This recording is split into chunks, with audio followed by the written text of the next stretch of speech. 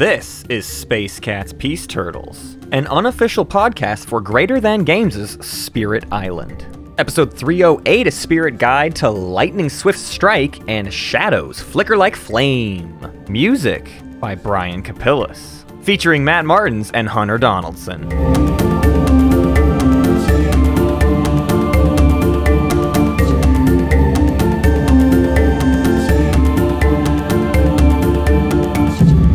You know what's crazy about what you... Oh, sorry. No, go ahead. I just wanted to respond to what you just said. Yeah. Sorry. Didn't mean to interrupt you working. The thing about other, like comedies doing the "this message will now self-destruct" thing is that in Mission Impossible, that is a joke. Yeah. Like, that's the whole thing is Mission Impossible has, like, a goofy vibe to it. Right. So when you do that as parody... You're not really parodying parody. a joke. Yeah. You're literally just stealing a joke and being like, we're doing a parody of Mission Impossible. It's like the Mission Impossible is a parody of itself. Yeah. So, like, I don't understand how people watch these movies and not get that. But was it at, like, in Mission Impossible 2, was it that way? Like, was that the vibe? Mission Impossible 2 features a motorcycle joust. So, yeah. Absolutely. Like... These movies are not, they have their own tongue-in-cheek quality to them, and people that watch them without recognizing that, I don't get you. Like, I just don't get you as a person. Like, I don't understand. It's like the kind of thing of like, yeah, but are you looking at the screen? Like, are you taking in the full spectacle? You know these movies are made by, like, a team of adults. Like, you know what I mean? Like, that everyone finally at every honed. decision. Yeah. Like, they're not... This is the episode now, by the way. We'll get to we'll do the episode thing later. Yeah. I don't care. I'll do it in post. But this is the episode now. Mission Impossible.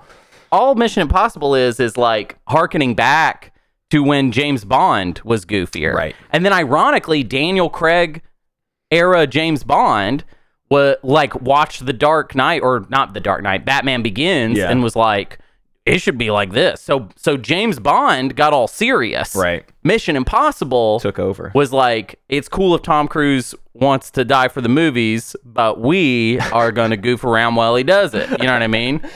Like, Mission Impossible is so goofy that they have two comic relief characters, Ving Rhames and Simon Pegg, and they both have basically the same job. They do the same thing. That's how comedic the series is they had one comic relief character, Ving Rhames, who is hilarious, and then they were like, it's not enough. It's not enough.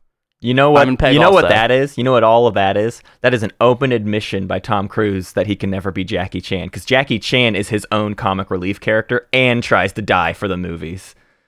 Everything in one. Dude, I was going down a rabbit hole with Jackie Chan yesterday. I am obsessed with that fella.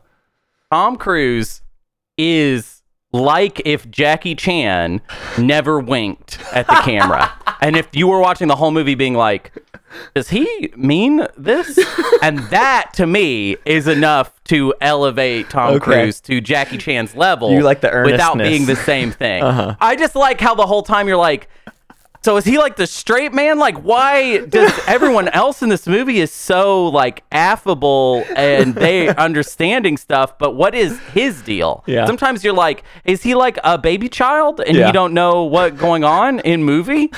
But then he's like, I'm going to jump off this cliff on a motorcycle into like a nosedive off a waterfall and I'm going to open my parachute. And it's like, that's an adult thing. He has to be an adult for that. They can't just have a baby child do that. But then when you're watching the movies actively, it's like, has he, and I know he's seen many movies. He talks about how he loves the movies. I don't know if you've seen this thing. It's It's his big press thing right now. They'll be like, what's your favorite movie? And I'll be like, I love the movies. Yeah. I love the Love movies. them all.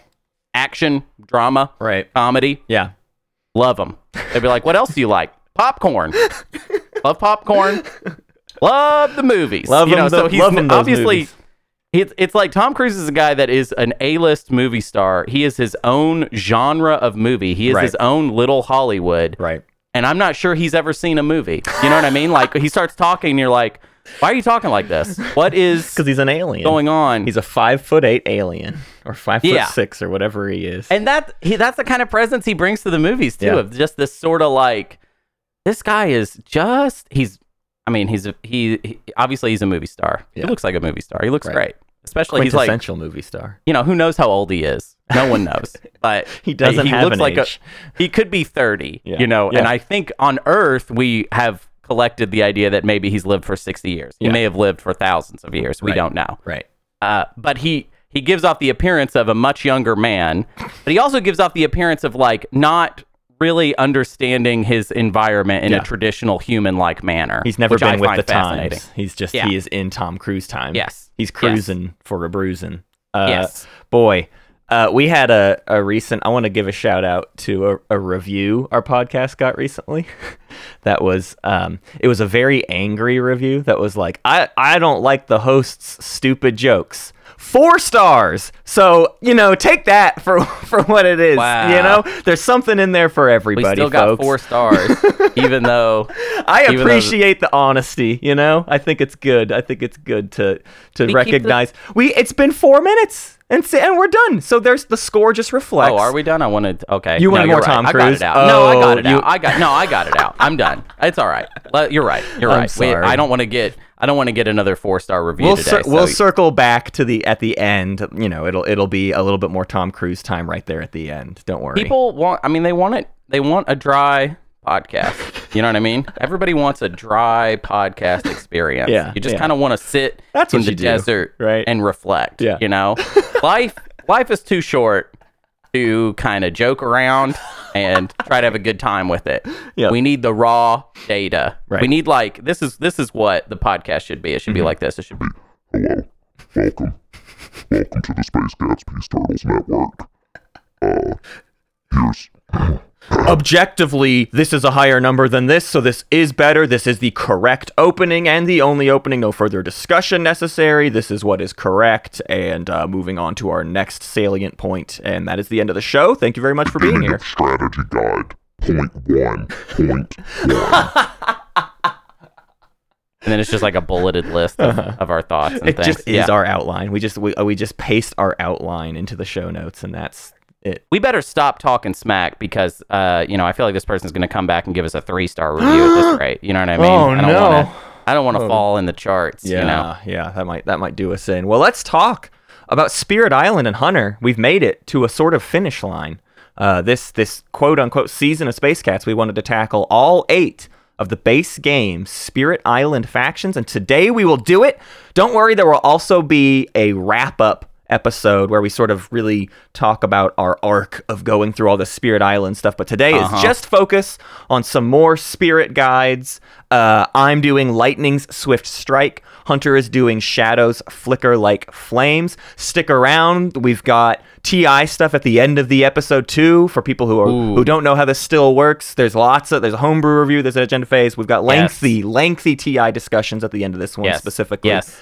Announcements also. Some exciting announcements. Yeah. But let's dive into Lightning's Swift Strike. Just to dig into some lore here, this is the lightning bolt spirit. The image is of like course a lightning bird. It's like a lightning bird. It's like maybe Quetzalcoatl. My question is, I don't know that it's actually a bird. I think that's just like the form the lightning is taking in that particular image. I like the idea that it might be other things, but I do think more of the card art also reflects birds. But I just want it to be. I want it to be other stuff too. You know, it's okay. I mean, just want it to it's be. just.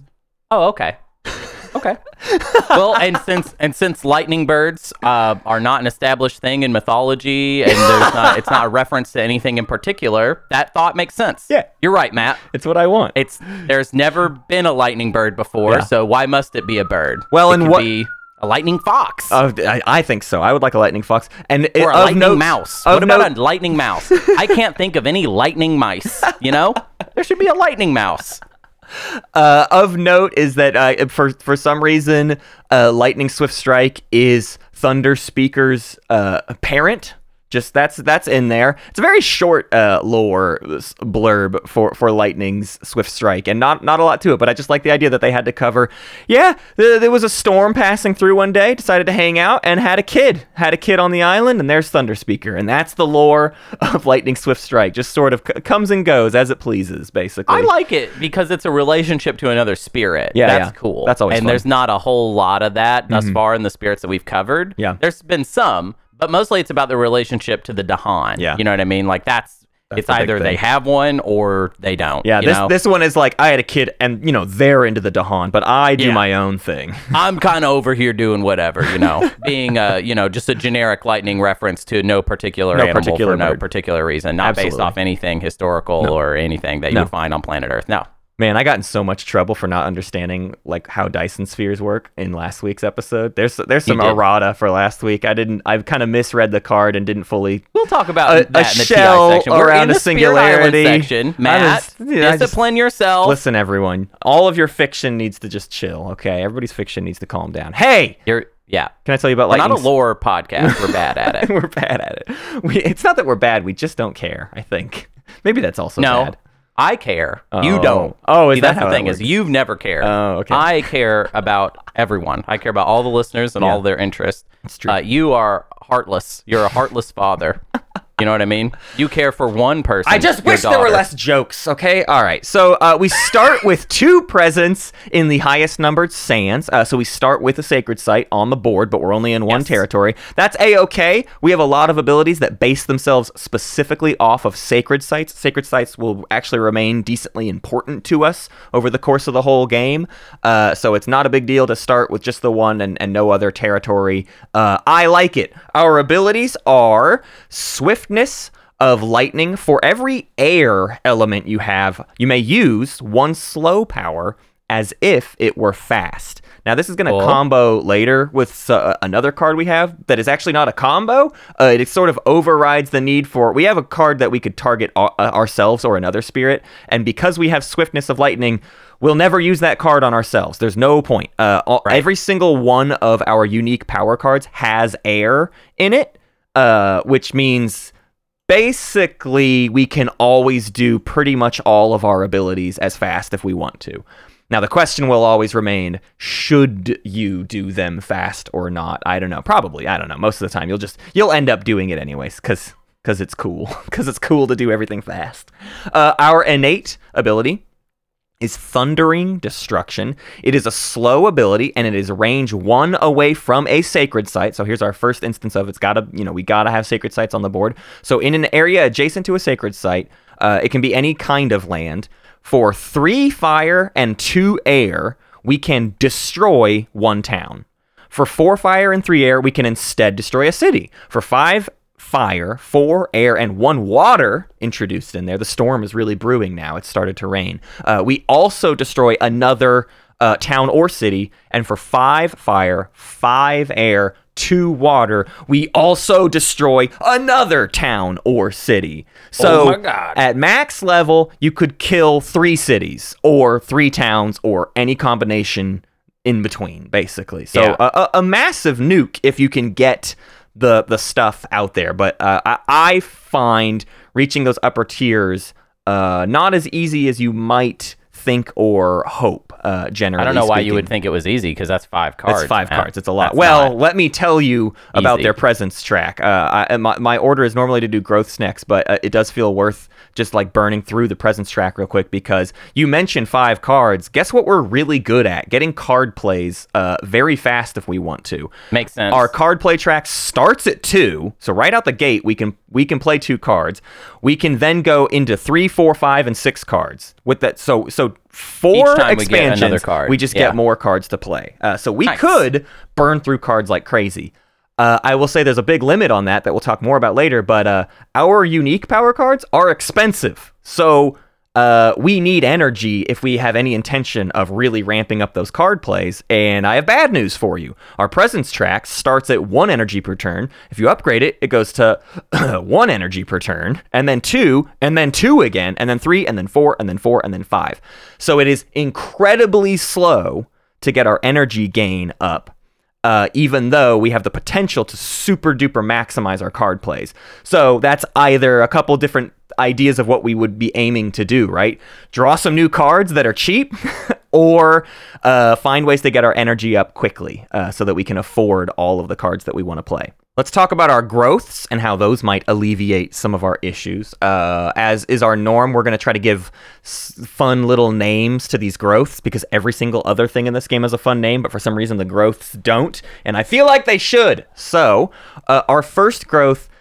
So I did research for this one. My research was to look up facts about how lightning happens and the mechanics of lightning, because I was having trouble coming up. These are accurate names. These are in trying to be accurate names. So the first one is called I'm calling intracloud. Intracloud lightning. Intracloud lightning is the lightning that's just in the sky, back and forth, right? When the whole cloud just sort of bubbles up. But this is not lightning that touches the ground.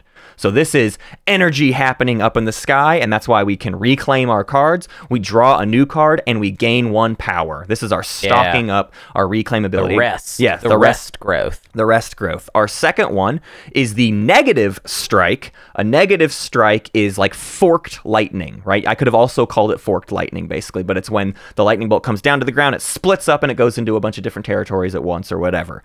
So this is to add 1 presence 2 spaces away from where we already have presence, and 1 presence 0 spaces away from where we already have presence. Now, I'm calling this negative strike because it could fork out, but realistically, I talked about we really need sacred sites. This ability is a great way to place a new sacred site 2 away, right? We start with 1 sacred site, we add a presence 2 away, and we add another presence right on top of that one. So we just generate a sacred site, basically, with this ability anytime we want to. Our third one, I'm calling the positive strike. It's the inverse of that, of how lightning works. Essentially, this is coming from the ground up or whatever, and this is when you get 1 very hard, very bright strike on the ground, and this is 1 presence, 1 space away, and you get 3 energy, which is a critical thing, as we've already covered. We need quite a bit of energy to do our whole engine if we really wanted to. If we were trying to maximize card plays, we have expensive stuff. So this is a pretty critical component to achieving some things, especially early in the game. Unless we have like a spirit who is like able to donate lots of energy to us often or whatever. But if we're just working on our own, you need that 3 energy for sure, because you're not getting any from your presence track, more or less. Let's get into our unique power cards, because we can actually start to make sense of some of this stuff with these in tow. Our first one is the Harbingers of the Lightning for 0 cost at slow speed, but again, it's never slow because we're lightning. We can just do anything fast whenever, but it happens to be slow. At range 1 into any land, we get a fire and an air, which is what we need for... Actually, I'm just going to spoil this up front. I'm not going to read the things for every single one of these. Every single one of our unique power cards has fire and air, okay? There was 1 card with an exception to that I will note, but just know that all 4 of our cards give us fire and air and water is all we need for our innates, and we don't even need the water until the high tier innate stuff. So, what is the ability of Harbingers of the Lightning?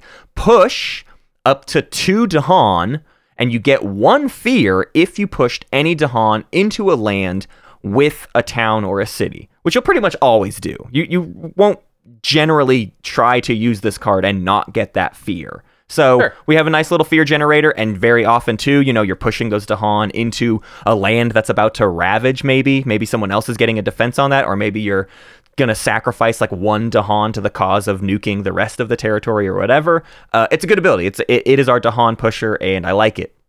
Our second card is Lightning's Boon for 1 cost, and it's already a fast card, so there's no speeding this one up. We can target any player, and the target spirit may use up to 2 slow powers as if they were fast powers this turn. This is the one. this is the ability why everybody wants us in the game, basically. We are everybody's best friend. And like I said earlier, you'll never use this on yourself because all of your cards have air, and for every air you play, you can do a slow power fast. So you will never need to use Lightning's Boon on yourself. And if you're playing with one other person, you will use this on them every time you can. If you're playing with more than one people, you will have everybody pining to beg you for access to Lightning's Boon this round or whatever. And it'll be a fun little debate of whose slow power would be the most useful to go fast or whatever. This is absolutely what makes Lightning a big team player, and I think that's a big way I want to categorize Lightning Swift Strike. Is they are not my most interesting sort of solo play faction, but they are a big team player. And a lot of it comes down to just this ability alone. They're like an offensive support, yeah, like a striker that can also do a little bit of helping out the slower defensive spirits. Our third card is Shatter Homesteads for 2 cost, quote unquote slow, but we know the truth. At range 2 from any sacred site into any territory, we can gain a fear and destroy 1 town, which is like, basically for 2 energy, this is like better than our innate ability, right? Because we also we destroy the town and we get a bonus fear on top of it. So we're kind of proving to be a bit of a decent little fear generator. We have 2 cards that do fear. We kill towns pretty easily. Like we do get good fear cycling through. We're not a fear faction, but we are not wanting for fear generation. And of course, destroying towns is super excellent, especially when it comes to those build actions that are coming up where you really don't want a city to hit the board, right? You can get ahead of a lot of those. What we don't have so far is like a way to really handle explorers in any respect.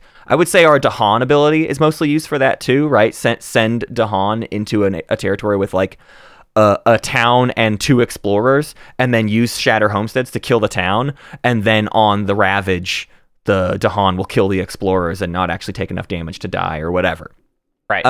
Our last ability, though, is definitely sort of the cleanup brigade. It is Raging Storm for 3 energy, which is a lot, because again, this is where we're really talking about we don't have enough energy to do all of our stuff. This card makes it too costly to do everything. It is a slow card. We can range 1, target any. This card is our only water in our unique power cards, and of course we need water to do the 2nd level of our innate. I will note though, even with all of this, we need 5 fire as well as the water. So you cannot do your upper level innate powers with just your unique power cards alone. And that is somewhat, that wasn't the case with like River, right? River can just like nuke everything based on just what they have in their opening kit. You have to go finding some other stuff if you really want to do those late level innates. I don't know if you actually even want to, but let's talk about the ability here. Raging Storm lets you do 1 damage to each invader. Which, I don't know, if we're talking about stuff like the last guide I did was River, who has an ability that does 2 damage to everything, and then it's just a bunch of cities left over. Like, this would be an awesome ability to couple with that, right? The issue I have with Raging Storm is it's quite awkward to use in sort of normal Lightning context, because we have all these abilities that just outright destroy towns, and we have abilities that straight up destroy cities. So realistically, this ability is only getting used on explorers, and it's not always the case that we have like a handy stack of explorers that this is going to nuke a lot of, right? That explorers tend to be spread out across a bunch of territories. So my issue with this card is it's 3 energy to very often kill like 1 or 2 explorers, that's costly. Like that right. Can be a tough pill to swallow. So I saw in our pre-errata Dredge was also talking about the awkwardness of this card, and even went as far to say like you might on an early card swap, you could like swap for a major power, get something that still costs 3 and does significantly more than this card, and it's not a bad idea to just toss Raging Storm early for something much more impactful. So it's a card that absolutely can come in a pinch. I won a game with me and River off of it, right? It has combos with other spirits. It just doesn't really combo with our own kit. And that's another factor of this spirit really feeling like a big time support role. It's here to help the other spirits. And it does it meaningfully. 1 damage to each invader could be all somebody else needed to, somebody else has a card to deal 1 damage to everybody. Between the 2 of you, you kill all the towns in an area with ease or something. Right. Like there's a lot of ways this can combo. It's just not inside your own toolkit. I do not think Lightning is much of a like solo experience. But I think that's reinforced by the design too of we have this amazing presence growth that lets us move 2 away from ourselves, drop a sacred site. Like we can get across the board really quickly. If we just do our negative strike growth option twice in a row or whatever, we are like all over the board. And all of our abilities, you'll note, we're like 2 or 1 range away. So if we get like 3 sacred sites on the board, we're everywhere. I play a lot of 2-player games on the app, the mobile app basically, and in a 2-player game scenario, just 2 boards, I can have access to almost every single territory with just 3 sacred sites for all of my abilities, basically. It's not hard to gain access to everywhere and then really be able to like lend a support to that other spirit that's on the other board or whatever. I think you would be doing yourself a disservice to really sit in your own corner and be like, I'm going to handle my board, you handle your board, and we'll solve the game that way. I don't think that's a good use of your abilities, basically. I mean, I will say this for Raging Storm, not to say that it's good, but all you lack is a gather ability, and suddenly this makes sense. Yeah, but absolutely. You have no gather. Right. You don't have a gather ability, but if you happen to draw one from whenever you use your first growth and get to draw a card, then it'll make sense. And I think the reason that it's here and the reason that it has this ability is more of a like base game. You have some spirits that have those gather abilities, and it would make sense for Lightning to be paired with them. Right. But I think the more of the expansions you have, the less this might be apparent. You know what I mean? Like, I mean, not that there's not more spirits with gather abilities, but it's more like it feels very like it's like a puzzle piece that goes with these other 8. That as we zoom out, is maybe not as relevant, essentially. Absolutely. I had a big sense of playing with like expansion cards in it. Anything that talked about tokens, I was just like, that's not really what I'm doing, actually. I have nothing to do with any tokens at all. I don't even see how they benefit my goals here. That might be short-sighted of me, but it was definitely always... especially to that point, and I'll talk about it more when we talk about some powers. But yeah, gather push stuff is something you would really, really crave, basically, in any respect, because that would open your whole kit kind of wide open. Especially if we talk about Thundering Destruction, our innate ability. I mean, how often, like, it's targeting 1 territory at its absolute maximum level. Let's say we were capitalizing all the way on innate. What can you do? Kill 3 cities in 1 land. How often is that an occurrence unless we are like pulling towns and then they like get upgraded or what, like. Yeah, our Spirit Island experiences are definitely diverging, because what you're describing is like, well, yeah, like, when you have that one land that you're like, we're just going to let things get as bad as possible right here. That, I mean, I feel like that keeps coming up with me as a strategy, as a potential strategy more and more often, because I would rather just have one land that is unbelievably messed up than just have the invaders everywhere, basically. I do agree. I think a lot of what's in my head is comparing this directly with River Surges and Sunlight, which is such a more cohesive, like every single thing in that kit reinforces itself in a really meaningful way. And the big nuke of that one is like super obvious and is also something you can repeat over and over and over again. But the way the cost of this for this spirit is like just a bit too high to like be able to pull off all the time. So you can try to rely on that big end game nuke, but I have found it also at times hard to acquire, basically hard to find everything I need to get all of the card plays out. And some of that comes down to what we'll talk about with like opening moves and stuff. Like what is, I've taken a bunch of notes from like what people say is traditionally good, but this is one of the spirits where I really felt like you have to kind of go your own way, especially just with learning them. I'm trying to lean back into the like, we're not giving expert strategy here. We're giving like a how do you actually get your feet wet with these spirits and learn kind of how they tick.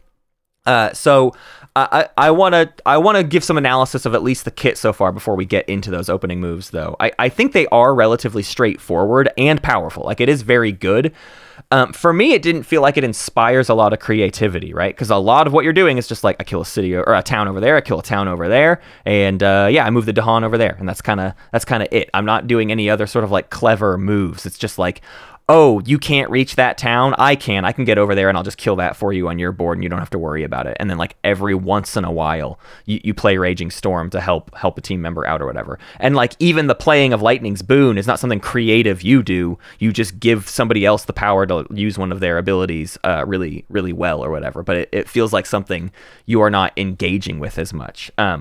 I think they shine more at higher player counts. Yeah, I think they're that type of spirit because I've seen them be the backbone of like several games at this point, where it was like where Lightning is like the team leader because of the sheer, I mean, like you said it yourself, the amount of targetable land that Lightning can acquire very, very quickly makes it so that they are a natural, like, I'm doing a little bit over here, a little bit over here, a little bit over here. And I think in that way, they can be very, like, if you're altering the game state for, like, two of your other fellow spirits, that can really allow the tempo for the spirits to get out of control.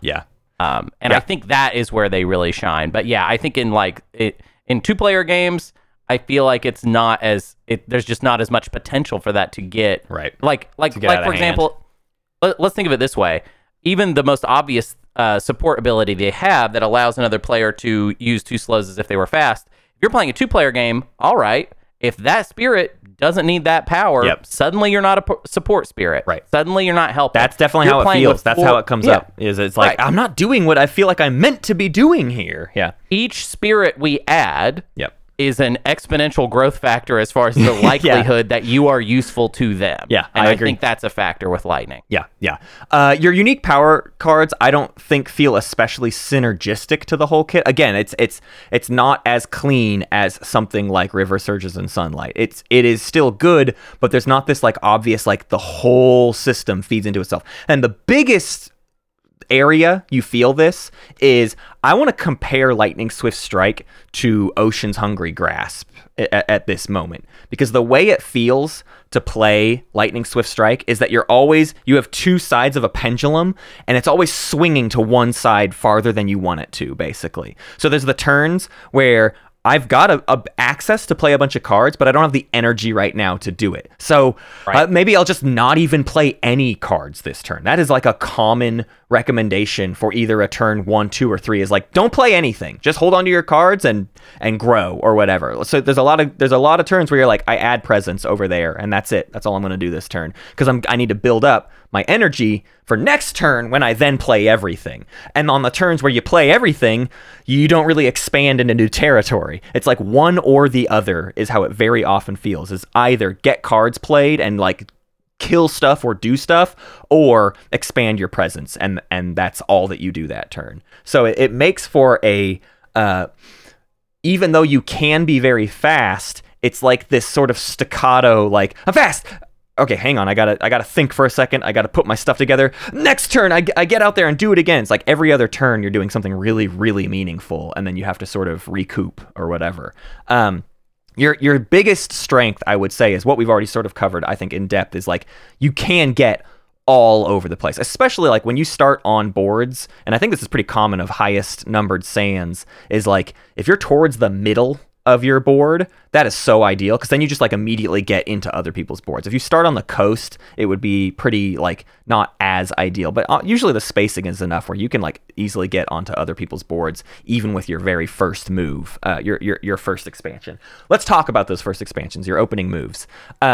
There's a decent amount of agreement online with this. I just want to talk about how it like felt to try things out myself and then switch into trying what experienced players told me, and maybe the slight disconnect when you don't know, so often higher level strategy is presented to you without you gaining the understanding of why you're making a specific move.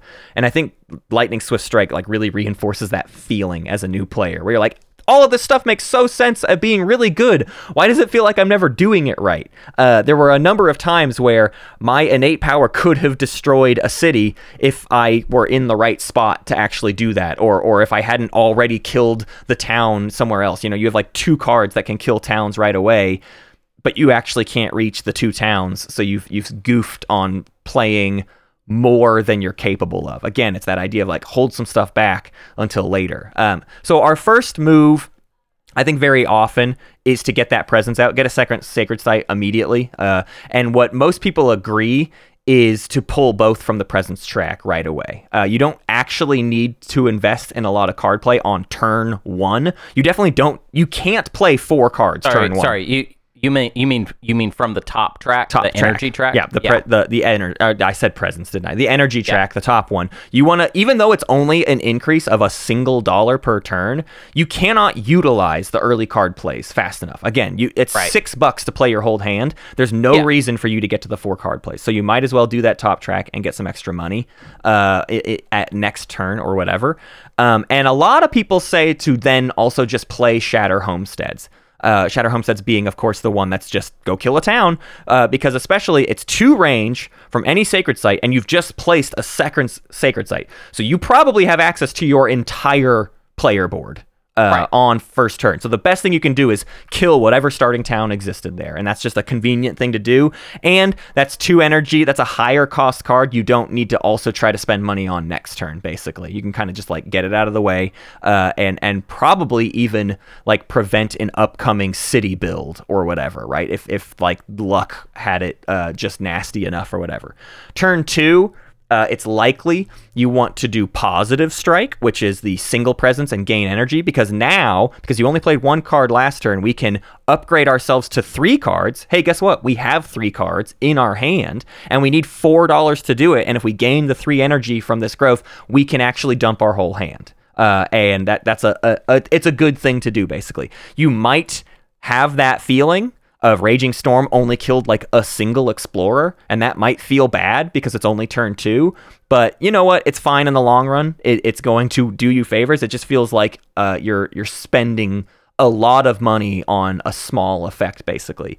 And then the part I disagree with the most, maybe for new players, is you'll see people say, now, similar to River, just do Intracloud, do growth option number 1 until you die. Like, do that forever and ever and ever. Reclaim, gain a power card, gain an energy, and just play like a set of 3 cards over and over again. You could do that. I don't find it very interesting. And also, the biggest thing is the more you do that, you're never gaining more presence, right?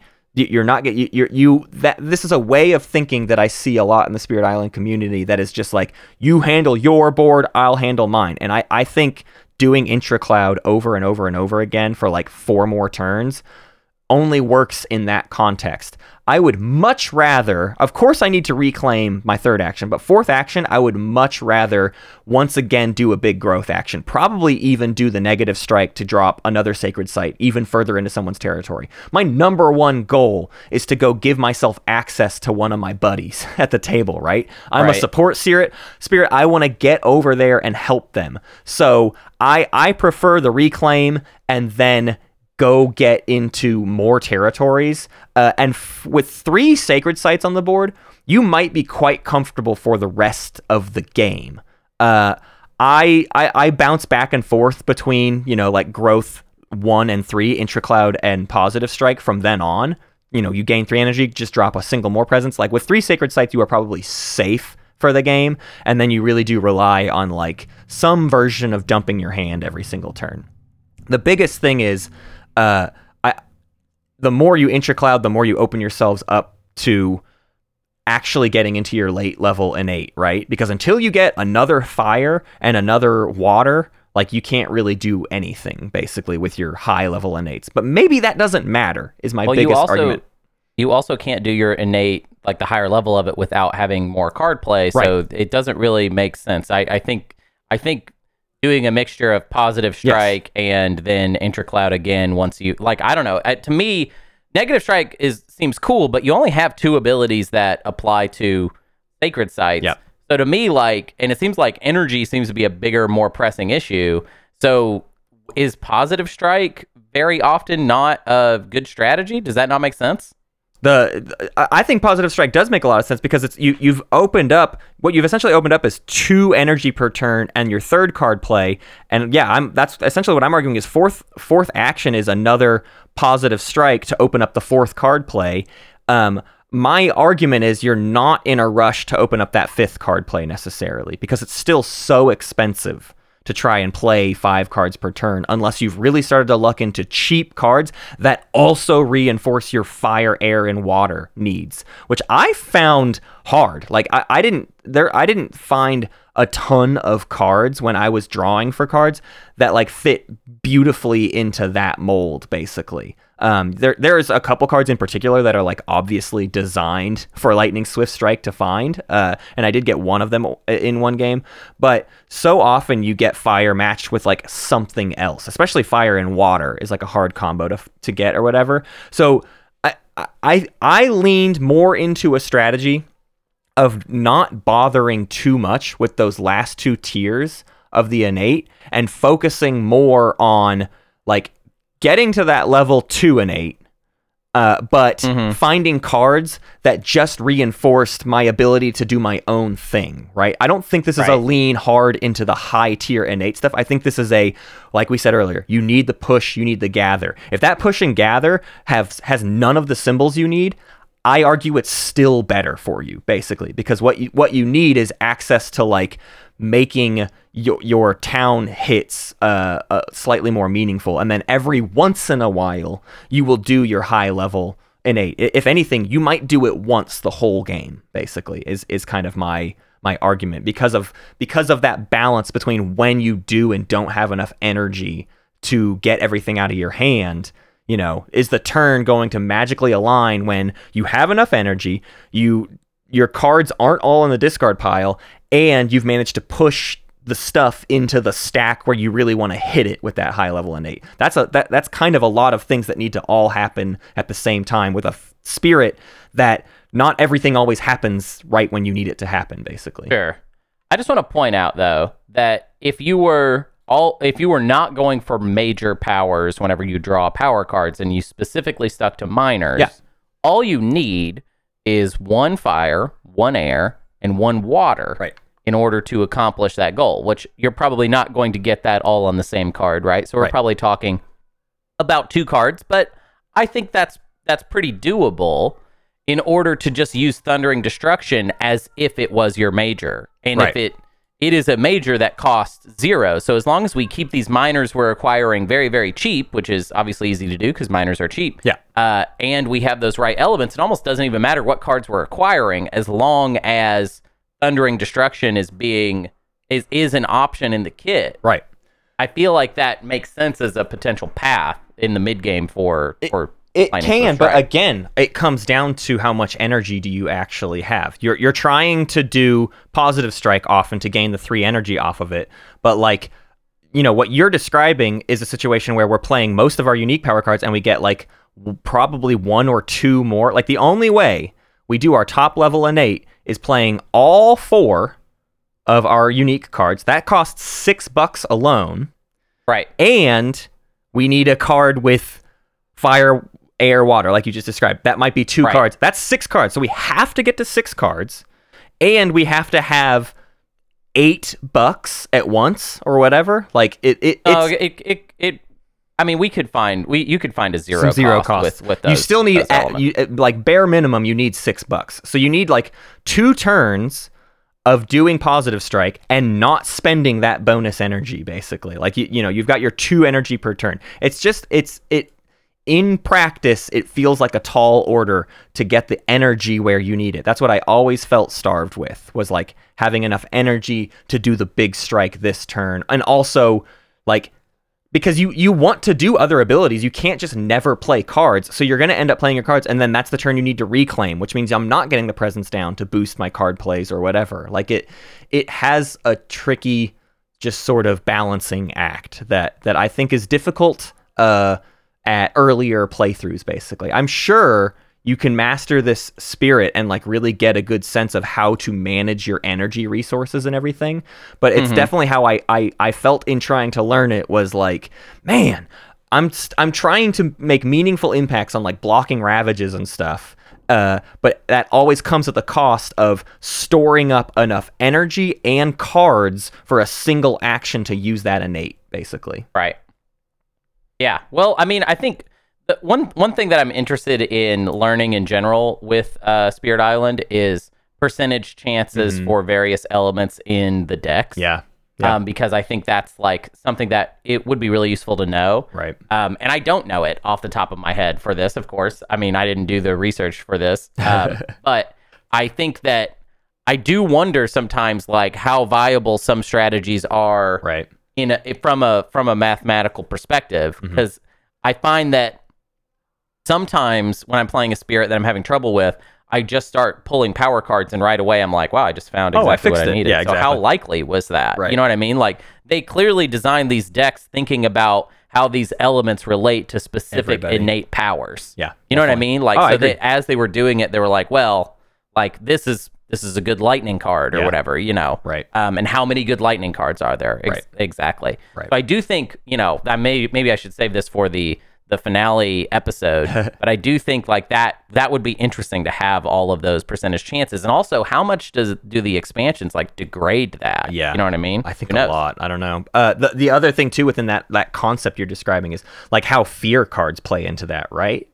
This is a spirit that's decent at generating fear. Like you get through that spear deck at a relatively decent pace, which means knowing what's actually possible in that fear deck, like when, you know, anytime we've played with like really expert players, they always are like, well, you know, the fear card will probably solve that. You know, let's just wait and see what the fear card gives us, and then we'll know more. It's like you learn so much more about how you can lean into the random chance of this game, because if it isn't as random chance in your brain, then you know what to expect, basically. Yeah, like how many, you know, I complain about Raging Storm only dealing 1 damage. Well, how often are fear cards like also doing a little bit of a pick damage or something in that, you know, in that respect? Or how often are they moving explorers into territories they get? How often can you use a fear card to collect your explorers into one territory, and suddenly you do have 5 explorers sitting there that Raging Storm can nuke or whatever? I think that's the stuff that, I'm too early in the game to know sort of what my upper limits actually are. And I think this is a spirit that's like really defined by what its upper limits are and how hard it can sometimes feel. Like, I think so much of this is colored by the fact that I came right off the back of River in Sunlight, which is so just like the easiest spirit in the world to play and get and do everything with. It is the definitive low complexity faction to me, because it's just like, oh my gosh, all of this just works, and I feel like a superhero. Lightning Swift Strike feels like you have the potential of a superhero if you could just figure out how to put all the pieces together just right. It's a very awkward high ceiling of potential that you're always.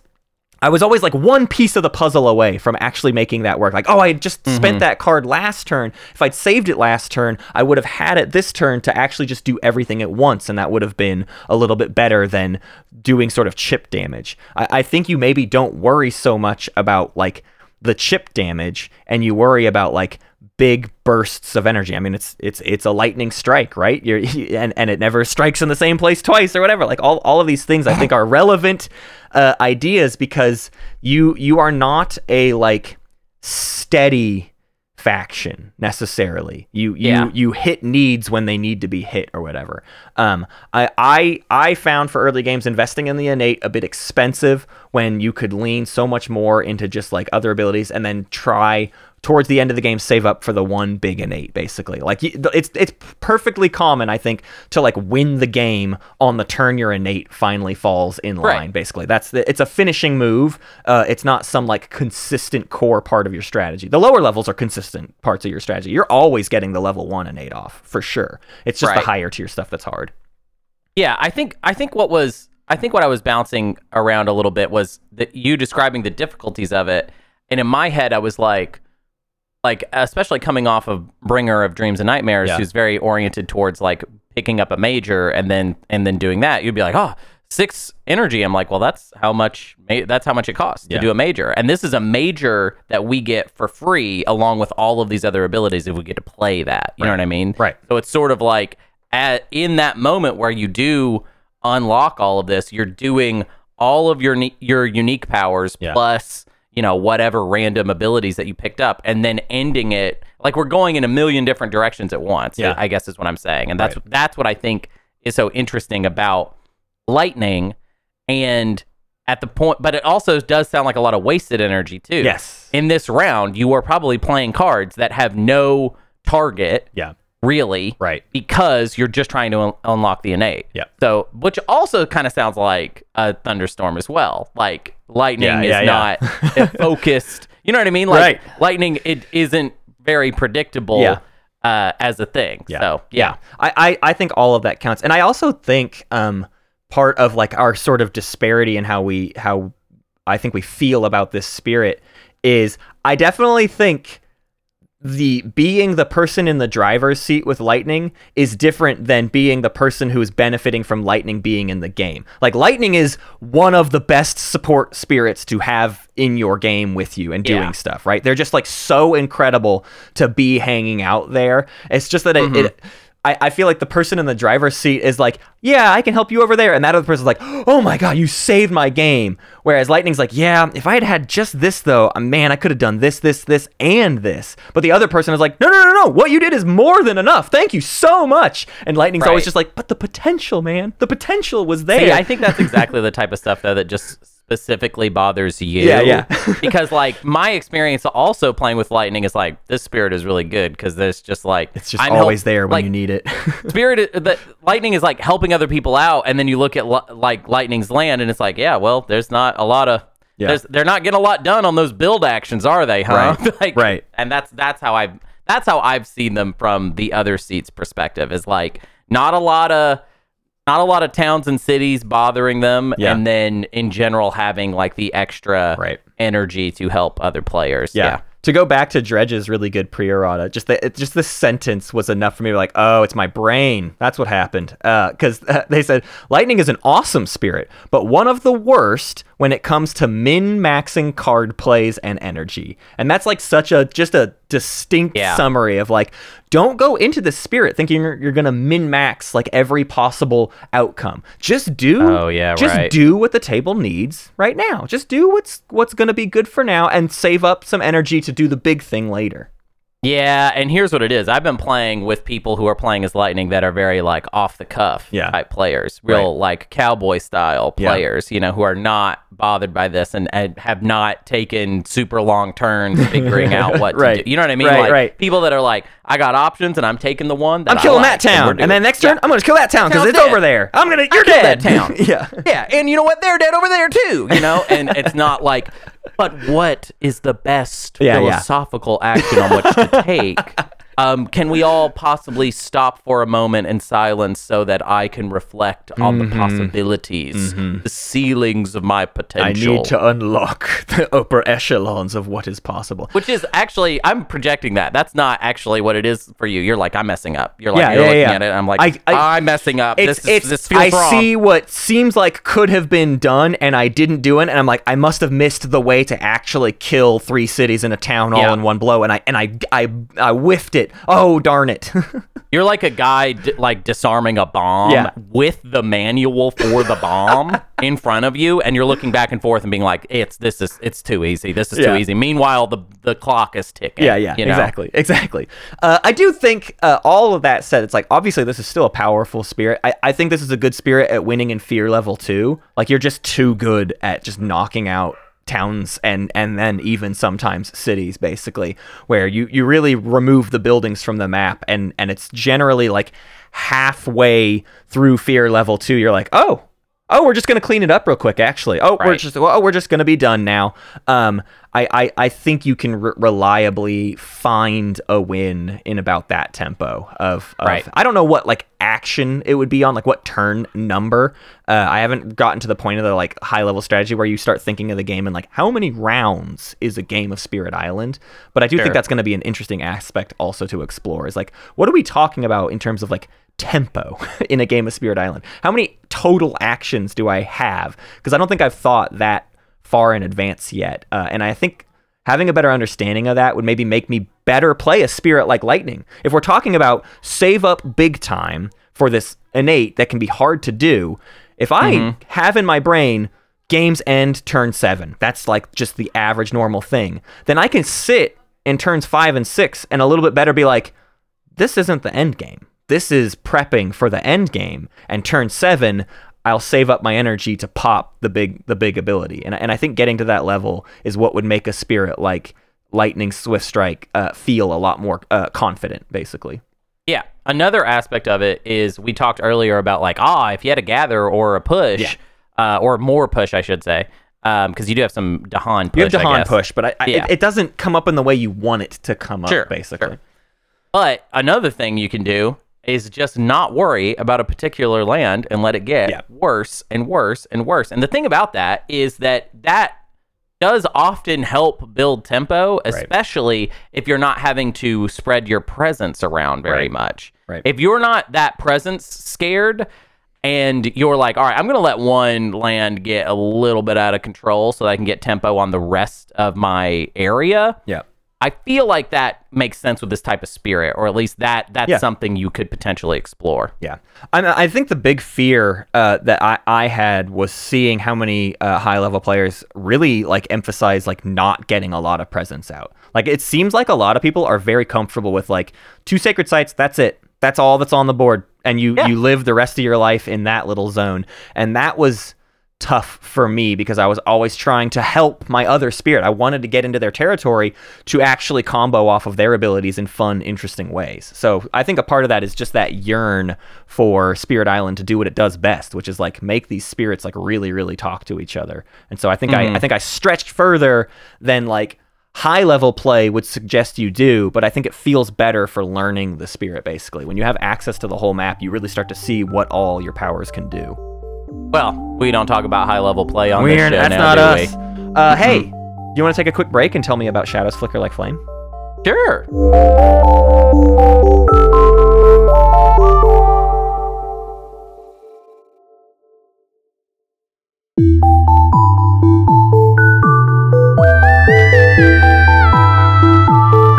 Hunter Donaldson, I'm dying to know about Shadows Flicker Like Flame. Oh, yeah, sure. Yeah. Sure you are. Yeah, I believe that. I believe that's an energy I can believe. You know what I found? You know what I actually did find, though? In playing with other people, this is the one that nobody ever picks up, at least in the people I play with. Nobody ever wants to play this spirit, so I don't have a lot of experience with it because it's just the one that people look at it and go, yeah, I could do that, or I could be the big rock guy. I think I'm going to be the big rock guy. I have done us a huge disservice in that I messed up, right? And I played the wrong spirit, right? Before. But Bringer of Dreams and Nightmares would have been an excellent final spirit finishing for move us to talk about. And instead, I think this is the worst spirit in base game. Yeah. Just as far as a player experience level. Yeah. I think it's a little too, it's a little hinky-dinky. Yeah. Like, that's my review of Shadows Flicker Like Flames. And I also found that not a lot of people even really care to talk about them. Yeah. Which, that's a thing. That's just going to be a thing, you know? And there's like a million spirits at this point. Some of them just aren't talked about. Not everybody's a mud otter, okay? Right. And perhaps, we're beginning something here, a sort of Arborec-like relationship with Shadows Flicker Like Flames, where we create a sort of, group of pseudo-individuals that spend all their time just tinkering and stinkering about what to do about Shadows. But let's get into it, shall we? Let's do it. Okay. As far as lore goes, they're scary, fire-based shadow boogeyman. They're like a boogeyman, but like fire. Well, actually, not really like a boogeyman. They're more animalistic. They're not like a personified. It's not like the Babadook or something. Right. It's just a shadowy, flamey figure. They're the stuff that's actually written on their spirit panel is like literally the most nebulous thing. It's just and in the darkness there is the calming of the way you should think about the way you are. It's like instead of having like Bringer of Dreams and Nightmares is like the it's like the Grim Reaper, or like it's like a character from your dreams, from the Mind Palace, and shadows flicker like flames is more like fear of the unknown, of the darkness in the jungle. And it's sort of its relationship with the Dahan is sort of commingled, and I would say, but the Dahan of course live in fear of the shadows, but also the shadows kind of follow the Dahan around a little bit. And that was my best attempt at describing the lore. I'm really proud of you. I'm really proud of you. Thank you. Because it's a I mean, it doesn't make sense to me, because it's a shadow and a fire seemingly is the opposite of that. Yes. It should be like maybe like a smoke monster, like in Lost. Maybe it does kind of look. Yeah. Okay. New thing. No longer called shadows flicker like thing. It's smoke monster. Love it. Smoke monster from Lost, created by J.J. Abrams, show run by Damon Lindelof and Carlton Cuse, starring Matthew Fox, the bald guy, Terry O'Quinn, sure, the bald guy, yeah, Hurley. Who else? Hurley, just starring Hurley. Kate Austin, also known as, I don't remember the actress's name. Evangeline Lilly. Yes, I did. Evangeline Lilly, who is not boring. Evangeline Lilly, who is not boring. She's not boring. I understand why she's in so many things, because she is definitely not boring. Set up. Let's get into it. Put 3 presents on your starting board, 2 in the highest number jungle, and 1 in land 5. Neat. We're going to talk about... I'll tell you a little difference between these 2 spirits we're talking about this week. We're going to have some presents problems. It's not going to be all, loosey-goosey on the presents. Things are going to be weird. We're going to have some issues. Let's talk about special rules and innate powers. We have a special rule, baby. It is called Shadows of the Dahan. Whenever you use a power, you may pay 1 energy to target a land with Dahan, regardless of power's range. This is very cool, right? We can go anywhere on the map that has Dahan there. All we got to do is pay 1 energy. Cool. That'd be such a shame if we had kind of a tough time with energy. That'd be a shame, wouldn't it? But... we'll get into it. Who knows? Maybe this will be good. Maybe this will be bad. I like the idea. Just my first reaction to this ability is just the sense that, like, there's this seeming slight increase in the power of actually spreading out the Dahan, which is something I never do. My whole thing with moving Dahan is always like, let's get a stack. And, I want 2 Dahan, a stack of 2 everywhere. Right. Whereas it seems like Shadow is like, every once in a while, just making sure they're kind of everywhere would be really great for me. If we can make that work or whatever. It's not so bad. Our innate power is called Darkness Swallows the Unwary. It is a quick power. It is range 1 from a sacred site, and that part's kind of a bummer. You can target any land with it. The first version of this ability costs 2 moon and 1 fire. It allows you to gather 1 settler. Oh, whatever. Next version is 2 moon and 2 fire. Destroy up to 2 settlers, but you get 1 fear per settler destroyed. That's cool. Okay. Next version of the power is 4 moon, 3 fire, and 2 feather. Do 3 damage and 1 fear per invaders destroyed by this damage. So that's not so bad. We're gathering, we're destroying, and then we're doing just straight up damage, and we're generating a lot of fear if we're using the highest tiered number of this. All right. So this is definitely a fear-based spirit.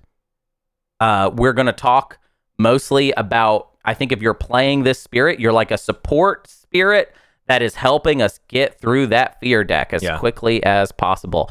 I want to talk about I liked your order, Matt. I'm going to steal your order. We're going to talk about the presence tracks.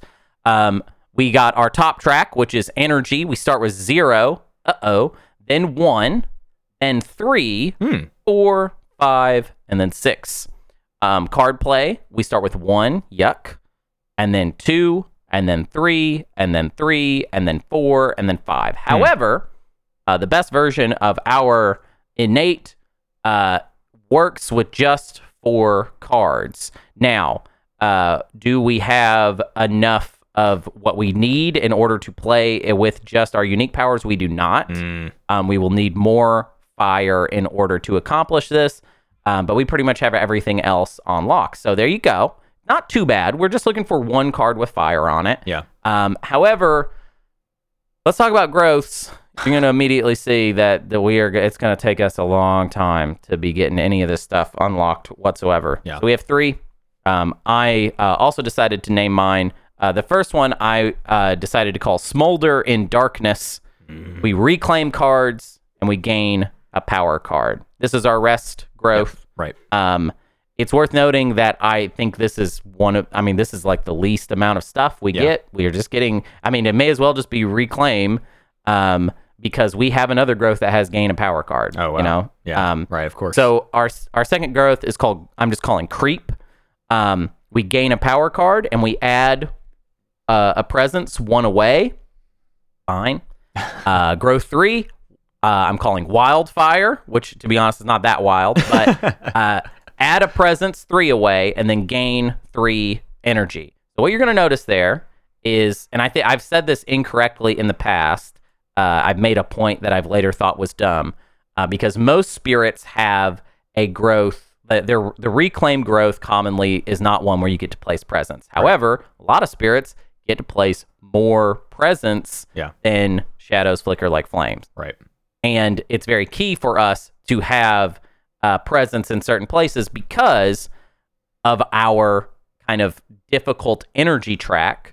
So we would love to use our Shadows of Dahan special rules ability all the time, right? But it costs 1 energy per target, meaning very quickly we're going to run into an energy ceiling as far as how many cards we can play and how much we're able to make any of that worthwhile. Yeah. We're also going to start accruing some blight, baby. We're going to be blighting out big time. You'll see. That three away though is pretty crazy. I mean, that's a rarity to have the ability to stretch a presence so far away from your particular zone.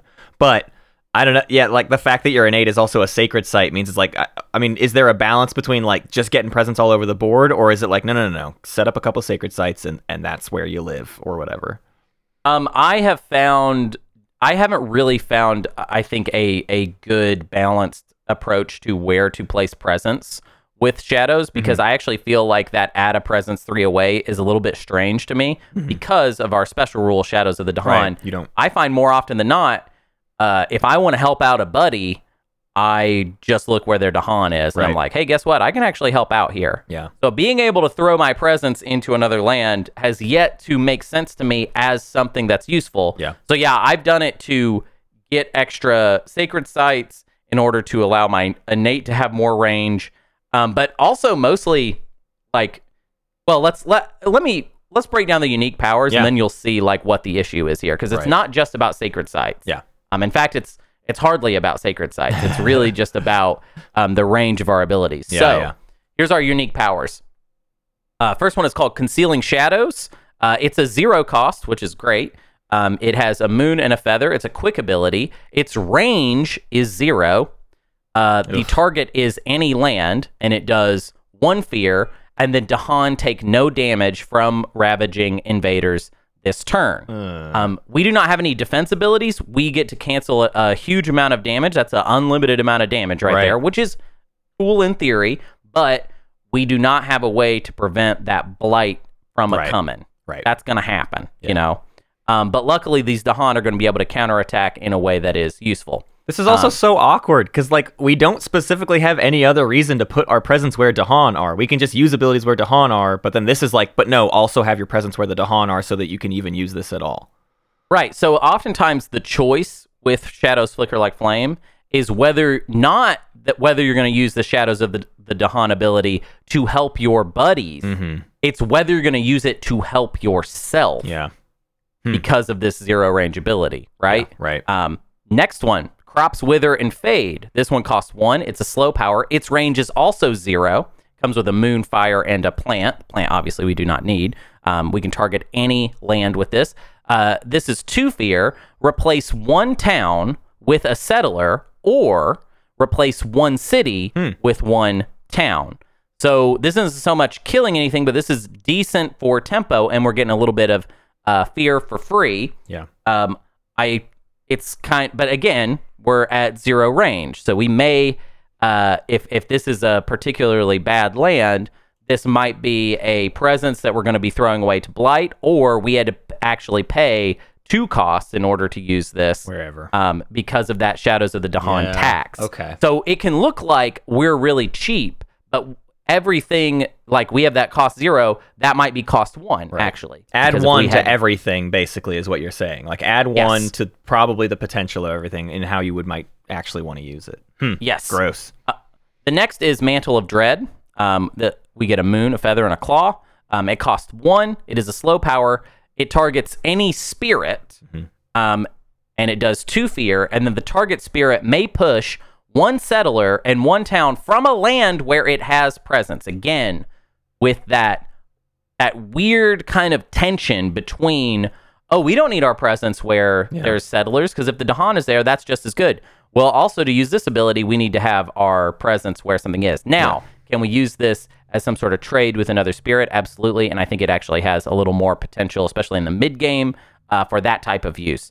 But it is giving us a roundabout way to get some fear on the board and push a settler in a town.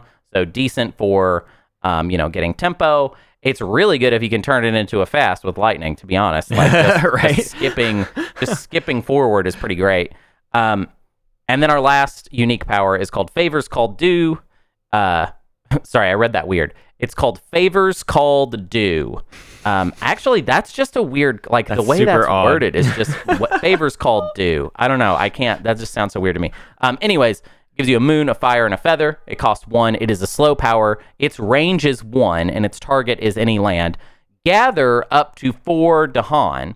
If invaders are present and Dahan now outnumber them, 3 fear. So, obviously, we got a lot of good fear generation in here. We're getting a lot of fear for free. Just for doing stuff, we get some fear.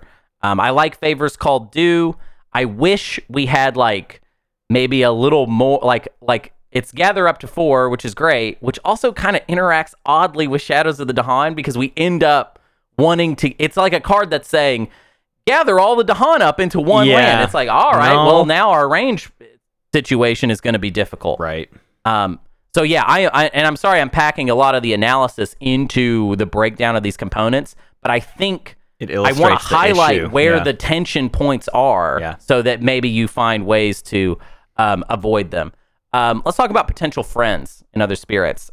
We need a team. This is a team spirit. This is not a 2-player spirit. I don't like it. Unless, you got to play with an expert. If somebody that's really good at the game will probably 2-player spirit with you just fine. I only won games with this spirit when there were at least 4 players. Oh wow. In it. I don't even think I won a game when it was me, Sean, and Shelton. So that would be a 3-player game. I don't even think that was enough. So when I was playing it with 4 people, we did great both times. I was able to make it happen. And I do think you offer your friends enough, like just enough, I would say, to make it so that every once in a while somebody will be like, oh, I can afford to help you. Like I said, do not forget about how Mantle of Dread can be used. Do not forget that once you get into the mid and late game, you can start using your abilities to like just kind of stretch across and be like, hey, look, I can actually go over here and do this because you have some Dahan over here. So don't forget about that. Yeah. And definitely, try and make some trades. I like partnering. If we're just talking about base game spirits, I think Lightning, Thunder Speaker, Rivers, maybe even Oceans are potentially good partners for you. I think you're not a great pairing with like the slower defensive spirits. Yeah. I would love to be with the people that move quickly and do a lot of damage on their own so that I can just keep adding to that fear deck. You know what I mean? Right. I'm just going to be over here generating fear and trying to keep everything from not getting too bad in my own territory, while everyone else is just getting online so that in the mid game we can, they can carry me. Right. but I am making the game a little bit shorter. You know what I mean? Right, Fear generation's not nothing, but yeah. Keep my stuff alive and we'll get out of here quicker. Right. Our innate power, Darkness Swallows the Unwary. I think it's potent, but it's gonna take a long time as far as growth goes. And some of my worst games, I ended up really kind of stalling out growth wise. Yeah. And that did not feel good. There Right. have been games I've played as Shadows where I was like, I am just managing the disaster now and hoping that the team can save me. Yeah. You know what I mean? Yeah. Like where I'm like, I'm no longer contributing to tempo in any real way. Yep. And instead just trying to disaster manage so that I don't cause us to lose before my friends can rush in do something. and bring the cavalry. Yep. You know? Right. So that's not great. Growth wise, I mean, 2 of our growths add 1 presence, and 1 doesn't. So that's just a slow build. really like slow. we have no fast aspect to it. Yep. And yeah, we have a lot of, our cards are cheap, but then we have this special rule that's kind of just a constant tax. Yep. And it drives me insane because it's like, I want to use this ability to my advantage. Yeah. But I also am, if I take Wildfire a lot, I'm gaining 3 energy. Yeah. But what I'm not gaining is a power card. Yep. And this spirit is one that really would like to avoid doing the rest, the reclaim action. We don't want to do that. We would always love to take creep and kind of gamble on getting another minor power that ends up being useful and kind of staving off that reclaim, because on reclaim we do nothing. We're not getting any more presence out. Right. We want to uncover our presence tracker Yeah. so that we can do more stuff. You can do anything, it feels like. Yes. I want a lot of energy because I want to be able to have full access to shadows. I want to be able to use Shadows of the Dahan all the time on all of my abilities and not worry about presence so much. Well, and it's awkward too, right? Because at least with your unique power cards, that cost is a little bit assumed with the design of the spirit. Like, oh, they're all cheap, right? If you were just paying for their normal costs, your whole hand is only $3. That's amazing. But every time you gain a minor power, it's like, it could be this, but anything that's based off my presence is ugly. But now, like, minor power cards aren't taking into account your +1. So if anything, that energy cost feels way nastier on the stuff you're drawing, even though I mean 2 of your abilities are drawing cards. It looks like you're drawing a lot of cards throughout the game, but they all just look way more expensive than they do for everybody else. Yes. So let's break down. This is those opening moves. This is, I look at what people are already talking about, and this is just kind of my take on it, but it's not going to be much different from what you see out there. So turn 1, I mean, I think we got to start with Wildfire, and that lets us get, because we need some extra energy going into this. And I think you got to immediately unlock 2 card plays. That's what sucks about any spirit that starts with 1 card play. Yeah. We have to do 2. You can't just be playing 1 card every turn. That way, as any insane. spirit. So we don't even get to go. That's what drives me crazy too. Is it's like we're getting our bonus 3 energy from this growth, but we're not even starting to work on the top track, the energy track. That's so we bad. gain no money. Oh we got to do card play first. It's like a lot of times with spirits, I notice they have a gimme track, a track that starts so good that we're not gonna have to worry about that till later, or maybe we won't even need to worry about that. Right. Whereas Shadows starts, and I'm like, both tracks, we're not doing great. Awful. As far as cards to play, I think the natural way of things is to start with favors called Do, which is the one that lets us gather up to 4 Dahan. So we will use that to set up. Hopefully, you can very easily outnumber the invaders, hopefully without even having to move all 4 Dahan, because we do not want the Dahan too clustered, because it will limit our range in the future. But do what you got to do. I want that 3 fear for outnumbering the invaders. So I don't know. Maybe I'm like too attracted to that. And then Mantle of Dread also makes a lot of sense. That's the one that generates 2 fear, and then the target spirit pushes 1 settler and 1 town from a land where it has presence. Our presence will be a sacred site in the highest jungle. We got the 1 in land number 5, and then you've placed 1 additional. So hopefully we're getting started with placing presence where we need it. I hope. I would like to not spend an extra energy in the opening of this game in order to actually use these abilities effectively, but you got to do what you got to do. I don't know. So turn 2, we creep taking from the top track, because we want to start working on energy, and we draw a minor card. Hopefully that minor card is good and goes into your game quite nicely. Obviously we're looking for moon, fire, and feather. So keep those in mind as far as possibilities. But honestly, this is the type of spirit where I'm like, if it's useful, I'm using it. Yeah. I don't care. I will take stuff just for the utility. It's not always about the elements with this one. Yeah. We really want to be able to just get as many things going as possible for and us. cheap. It seems like. Yeah, and cheap. Yeah. So on this turn, we play Concealing Shadows, which is the one that cancels any possible damage and lets the Dahan counterattack. Because this is our first turn with a Ravage, so hopefully Dahan will be able to clear.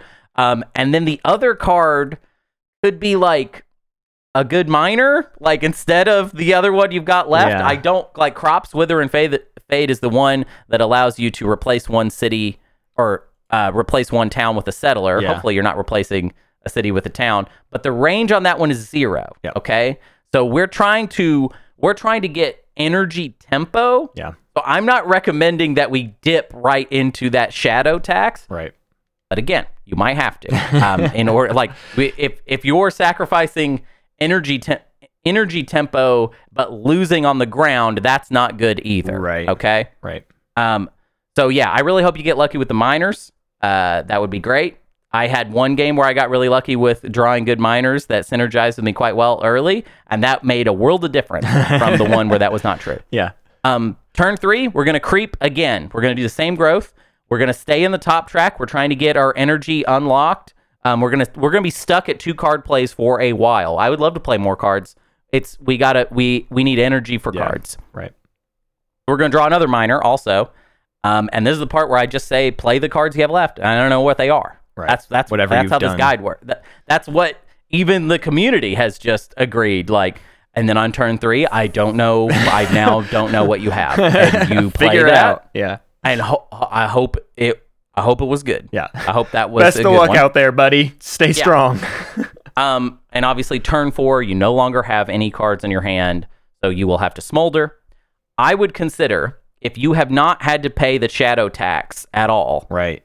this is where, if I'm playing a good game, like where I'm like, okay, things are kind of going okay, I would actually consider drawing a major at this point. Yeah. You've probably drawn a minor that isn't good, or, honestly, I don't really like Crops, Wither, and Fade that much. It's nice that you can replace a city with a town. That's fine, but majors are also pretty good. Yeah. And if we've been saving some energy, where you can really turn it around with this spirit is like getting access to those majors, because we've only placed 2 presents or 3 presents at this point, but Shadows of the Dahan used on a major is a world of difference. Yeah. That is now allowing us to do a lot of crazy stuff. What sucks about the major deck for this spirit, though, is there are a lot of major powers that like kill Dahan. We don't want to do that. Yeah. We need the Dahan big time. We don't want to be taking away from that. So we want like nukes and like fear generation cards that are big and meaty and don't do negative Dahan stuff. We would like to keep them as much on the board as possible. If you see your other spirits killing their own Dahan for any reason, speak up and say, hey, I can't help where you don't have Dahan. If you do that, you ruin my chances to have a meaningful impact on the rest of this game, basically at all. And to be honest, like, fair enough, your response from that spirit might be, that's fine. You're not going to help me that much anyways. Like, that would be I wouldn't be offended by that at all.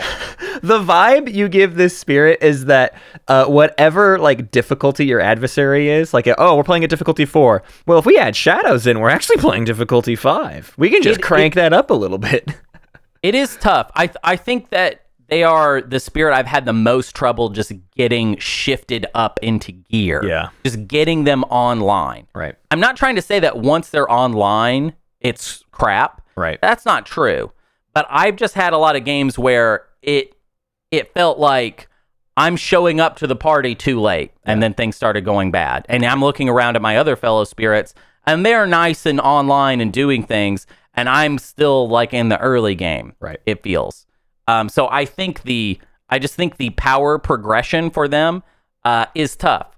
And it's weird because they remind me so much of Bringer of Dreams and Nightmares, just without the obvious nods towards getting a major and having that be the backbone of your abilities. Right. Because instead it's like, okay, all the powers are cheap, but then you might have to pay one extra. So how cheap are they? We want to play 2 of them. We might have to do shadows for both, which means they're both a little bit pricier than they appear initially. So how well does that feed into majors? Well, the energy track is so bad that like maybe you don't have the energy for a major that's going to help. Yeah. Is the innate good? It's pretty good, but we're not going to get it to that high level until we have like 4 or possibly 5 card draw, which is the end of our track on the bottom. Right. Compare it to, again, this. The more we look at other spirits, the more I'm like actually annoyed at how good River Surges and Sunlight is. Like, compare this where you probably need 5 cards to be played, 2 of them not being cards you started with, maybe. Or like you at least need, like, what was it, a bonus fire to happen, right? So 5 cards to do what? Deal 3 damage, right? And get like a little bit of bonus fear. Compared to River Surges and Sunlight, play 4 cards. Your 4 unique power cards do exactly enough to deal 2 damage to every single invader in a territory. Like, I could do 3 damage if I got a lucky card, versus I can do a 14 damage just because I'm sitting here, basically. That's when we said this is you're calling this the Arborec was so apt. It's like, it's not that it's quote unquote bad, but it's not as good as the other stuff everybody else has. Yes. That's the whole thing, basically. I think the part of it that drives me insane is the range on these unique powers. Yep. That's the point where if I could change anything, I would like just loosen that pressure up just a little bit, because that just seems a little bit tough. And again, this is something we've harped on a couple times. I would love to like talk to the people that make Spirit Island about this sometime. I would just be curious to hear what they have to say. I do not understand the complexity ratings at all. This is a low complexity spirit, and Bringer of Dreams and Nightmares is a similar spirit, and it's high complexity. Was that a typo, or are those supposed to be switched? Because that's how I feel. Yeah, I feel Shadows Flicker Like Flames seems to be high difficulty. Yeah. Now complexity, maybe that's what it is. It's because they've chosen that word complexity. That doesn't necessarily mean that's not a 1-to-1 word with difficulty. Yeah. But what's the point of then rating the complexity, like as far as for what is the intended outcome? Yeah. So yeah, I'm just gonna be honest. I did not like this spirit. This is the first spirit I've had to deal with that I disliked. I played them more than I played the last spirit. Yeah. And did not like them, and I did not crack them either. I have no problem admitting to you all right now that I am not coming into this episode with a level of confidence I would say is quite high. In fact, I would love if my whole stance on this is just triggering someone in the community to write a very long post about why I am wrong, basically. Right. Sure. Give me that. Yeah. I'm begging for it. That's something we do on this show. Is like, I'm putting forward my stuff, my things. Now, tell me I'm wrong, because I would love to tell everyone else what you said. You know what I mean? Like, I would love to bring that insight in, and I did look at what other people thought about this spirit, and I did not find it particularly compelling. It didn't seem to fix the problems I was running into in my own games. Yeah. I do think that overall, this is a spirit that is going to do better in a game with more other spirits. I think it's a high player count spirit. I think as a low player count spirit, it's just not fun. And you don't have as much of a chance, I think, of shifting into that high gear and getting a lot of stuff done. Yeah. But yeah, it's a tricky one. I think the theme of you and I doing these guides is that, like, the people that write the high level strategy for, or just like strategy in general for Spirit Island, are so often focused on more complex things, and I just find myself always reading a strategy, trying to do it, and like I said earlier, not understanding like the principles behind why this high level strategy is intended to work the way that it does. And it's like, you really do have to like gain a more core understanding of a lot of the various components of the game before that stuff starts to click into place, which is why, I think we've bounced back and forth on like who we're talking to with these guides. And it's the most notable in spirits like this, where it's like, they're just like, it's not very good and it's complex to talk about because it's hard to even point you in the direction of how to like really unlock the potential of this spirit. And maybe these kinds of spirits are just better served for when you're better at the game, right? Like you could pick up the game and your first session could be River, Surges, and Sunlight, and I know you're gonna have a good time, and it's gonna and like things are gonna feel cool and make sense to you. But like Shadows Flicker Like Flame, Ocean's Hungry Grasp, like those were ones where it's like, I don't know, there's like a level of logic that this game is expecting of you to just equip this spirit that is difficult. Yeah, I also think that Spirit Island has, and Twilight Imperium has this too a little bit, a sort of, it's almost poker-like in the amount of understanding you need to, like poker presents itself as a simple game. Yeah. It presents itself as, here are, you just draw some cards and you make connections between those cards, whatever. Yeah. But once you start understanding the probabilities, there's like objectively correct, well, not objectively, there's like the correct play as far as odds go. Right. And I think Spirit Island has that a little bit, and until you know those odds, it's like until you can count cards, you're not going to be very good at poker. Right. But if you can count cards, you're going to be really good at poker, right? Yeah, I mean, actually totally. counting cards is like cheating, but whatever. My point, and actually I don't even think you can count cards if you're changing the deck a whole bunch. Yeah. That's a blackjack thing. I'm completely messing it up. My point is this. On a poker podcast, they'd be talking about odds all the time. Right. This is a show where we talk about Spirit Island, and I don't know the odds for like half the stuff. Right. And the expansions like blow it out the stratosphere for what the odds potential are. Like you add like 12 new mechanics to the game over the course of all the expansions, and there's the new one out now, and I don't even know what's in it. I've not even looked at Nature's Incarnate to know. But yeah, I mean it's cool. I'm excited to do the wrap-up episode because I think there's a lot of stuff like this that we can talk about of just like the process of learning this game and what it meant and what we hope to do going forward with it. But for now, I want to thank our Weird Bears: Big Al Cappuccino, Squeamish Emu, Pope Billy II, Brassbird, Cabal of Soul, Kaluan, Daryl, Jadeem, Jedi, Carnal, Kindred Spirit, Alice, Lord Raddington, Emlashevsky, Sunfax, Absol, Ricky, M44, and R-Wise. And I want to thank our Teensy Sprouts, Kraken, General Pith, Hercules, Savant, and Vince. If you can, rate this podcast on wherever you're listening to it. It would do us a big solid. Give us a 5-star rating and tell us that you don't like our stupid jokes. You can do one step better. You're always one step better than 4 stars. 5 stars goes down real smooth. You can send This Imperium Life stories, which are your exploits in the world of Twilight Imperium.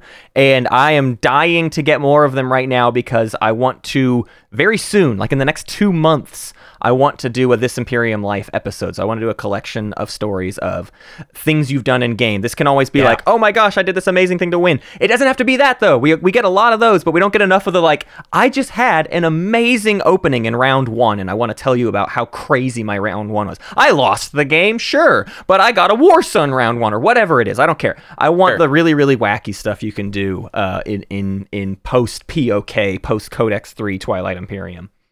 Yeah, I also just kind of love the idea of doing This Imperium Life Christmas Land edition, where we do it around Christmas and we just ask for specifically This Imperium Life stuff that's just like this wasn't like a winning strategy. No. It was just a crazy the stars aligned and a crazy sequence of things happened that wouldn't be useful to submit as strategy, because it will never happen again. That kind of thing. I need This Imperium Life where it's like, can you believe that the circumstances allowed this to happen? What a magnificent case. Hey, let's do a homebrew review.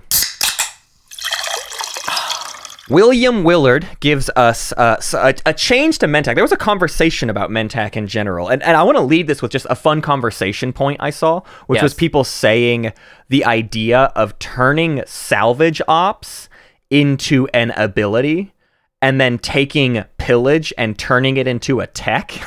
So Mentak doesn't steal trade goods from the get-go. They don't ruin round 1, but they have, they get this money from attacking, and then later on in the game you could start stealing money or whatever if you teched into it. That's a fun idea. William Willard, I think, took some of those concepts and turned them into more things. William Willard has an ambush here that I'm actually not going to get into because it's not there's just like they've slightly refined ambush to maybe be a little bit better. It targets non-fighter ships basically. But the real abilities is we've modified pillage and we've added an ability called plunder.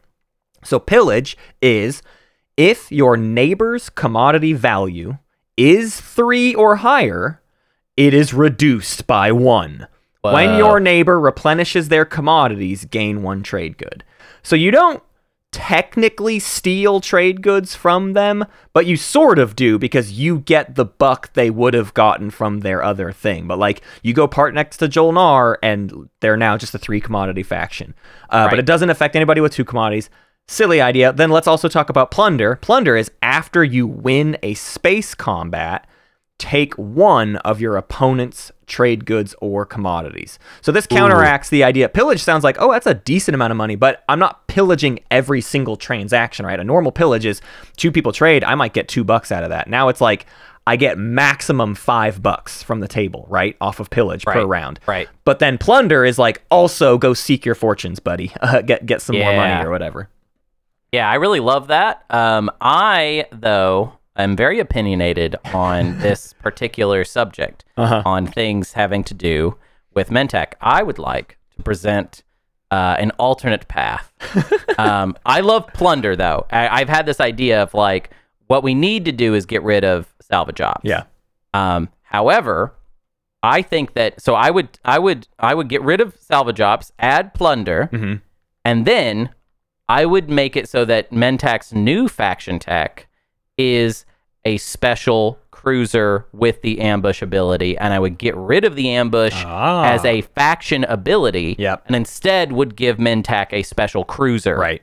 Because they are a cruiser faction that doesn't have a faction-specific cruiser. Right. And I would make this would be a slight nerf because they would no longer get ambush on destroyers, but I've always thought, I don't care. Yeah. I don't really do that. Right. Well, and it would give you an excuse to make ambush quite a bit better too, right? Like if you kept it at 2 yellow or made it like 2 red or something, whatever it is, you're saying it's a cruiser 2 upgrade. So yeah. It's cruiser 2, but you make it like quite good. So when you tech into it, it's like we're still 1 capacity cruiser, like it's all the risks, but like way better chances on because the big problem also with ambush is like how it interacts with anti-fighter barrage. The timing is really bad, so people have always wanted a fix for like the ambush timing sort of, and you could do that with just a cruiser 2 upgrade.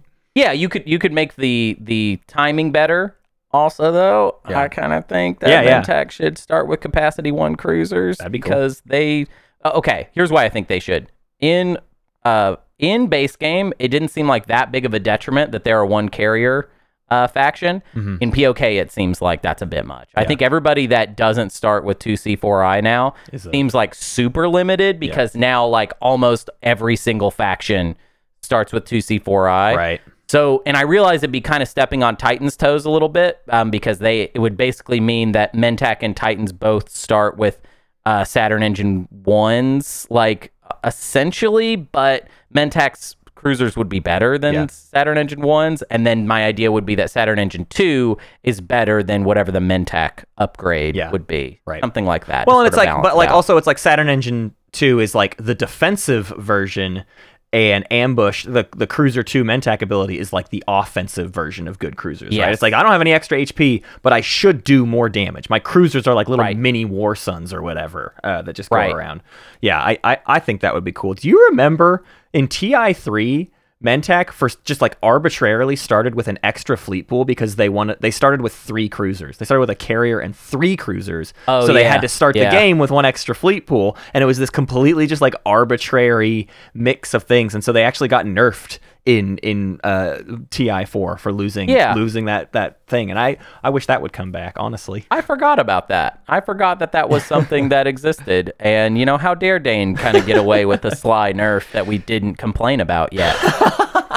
You know what would be fun, I think, is I've always wanted, so I've had the thought of having like a so all of the starting units are on the back of a faction sheet, which to me always speaks to like you could make a starting unit card for every faction or something that like negates what's on the back. It's like the easiest component swap to do. It's an alternate starting alternate setup. You could call it like advanced setup or whatever.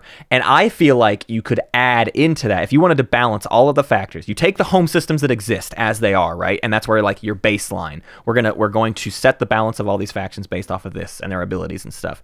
And then you determine their starting tech, their starting units, and their starting command counter allocation based off of all of that. I want to bring command counters into the mix of what is possible in round one, rather than like making everything vanilla. I think everything should be even more disparity, but with some sort of balanced logic, because I don't feel like there's a balanced logic to any of the starting stuff in TI. All the starting stuff is like thematic at best. Right. Yeah, command counter, it is like a space that we could explore for more and more variable power. Yeah. I feel like it's a little. It sounds kind of tough, though. Yeah, like, there's a lot of power in a single command counter, so that's like a major thing to swap around, basically. Right. I don't know. Right. Hey, I want to do a thing.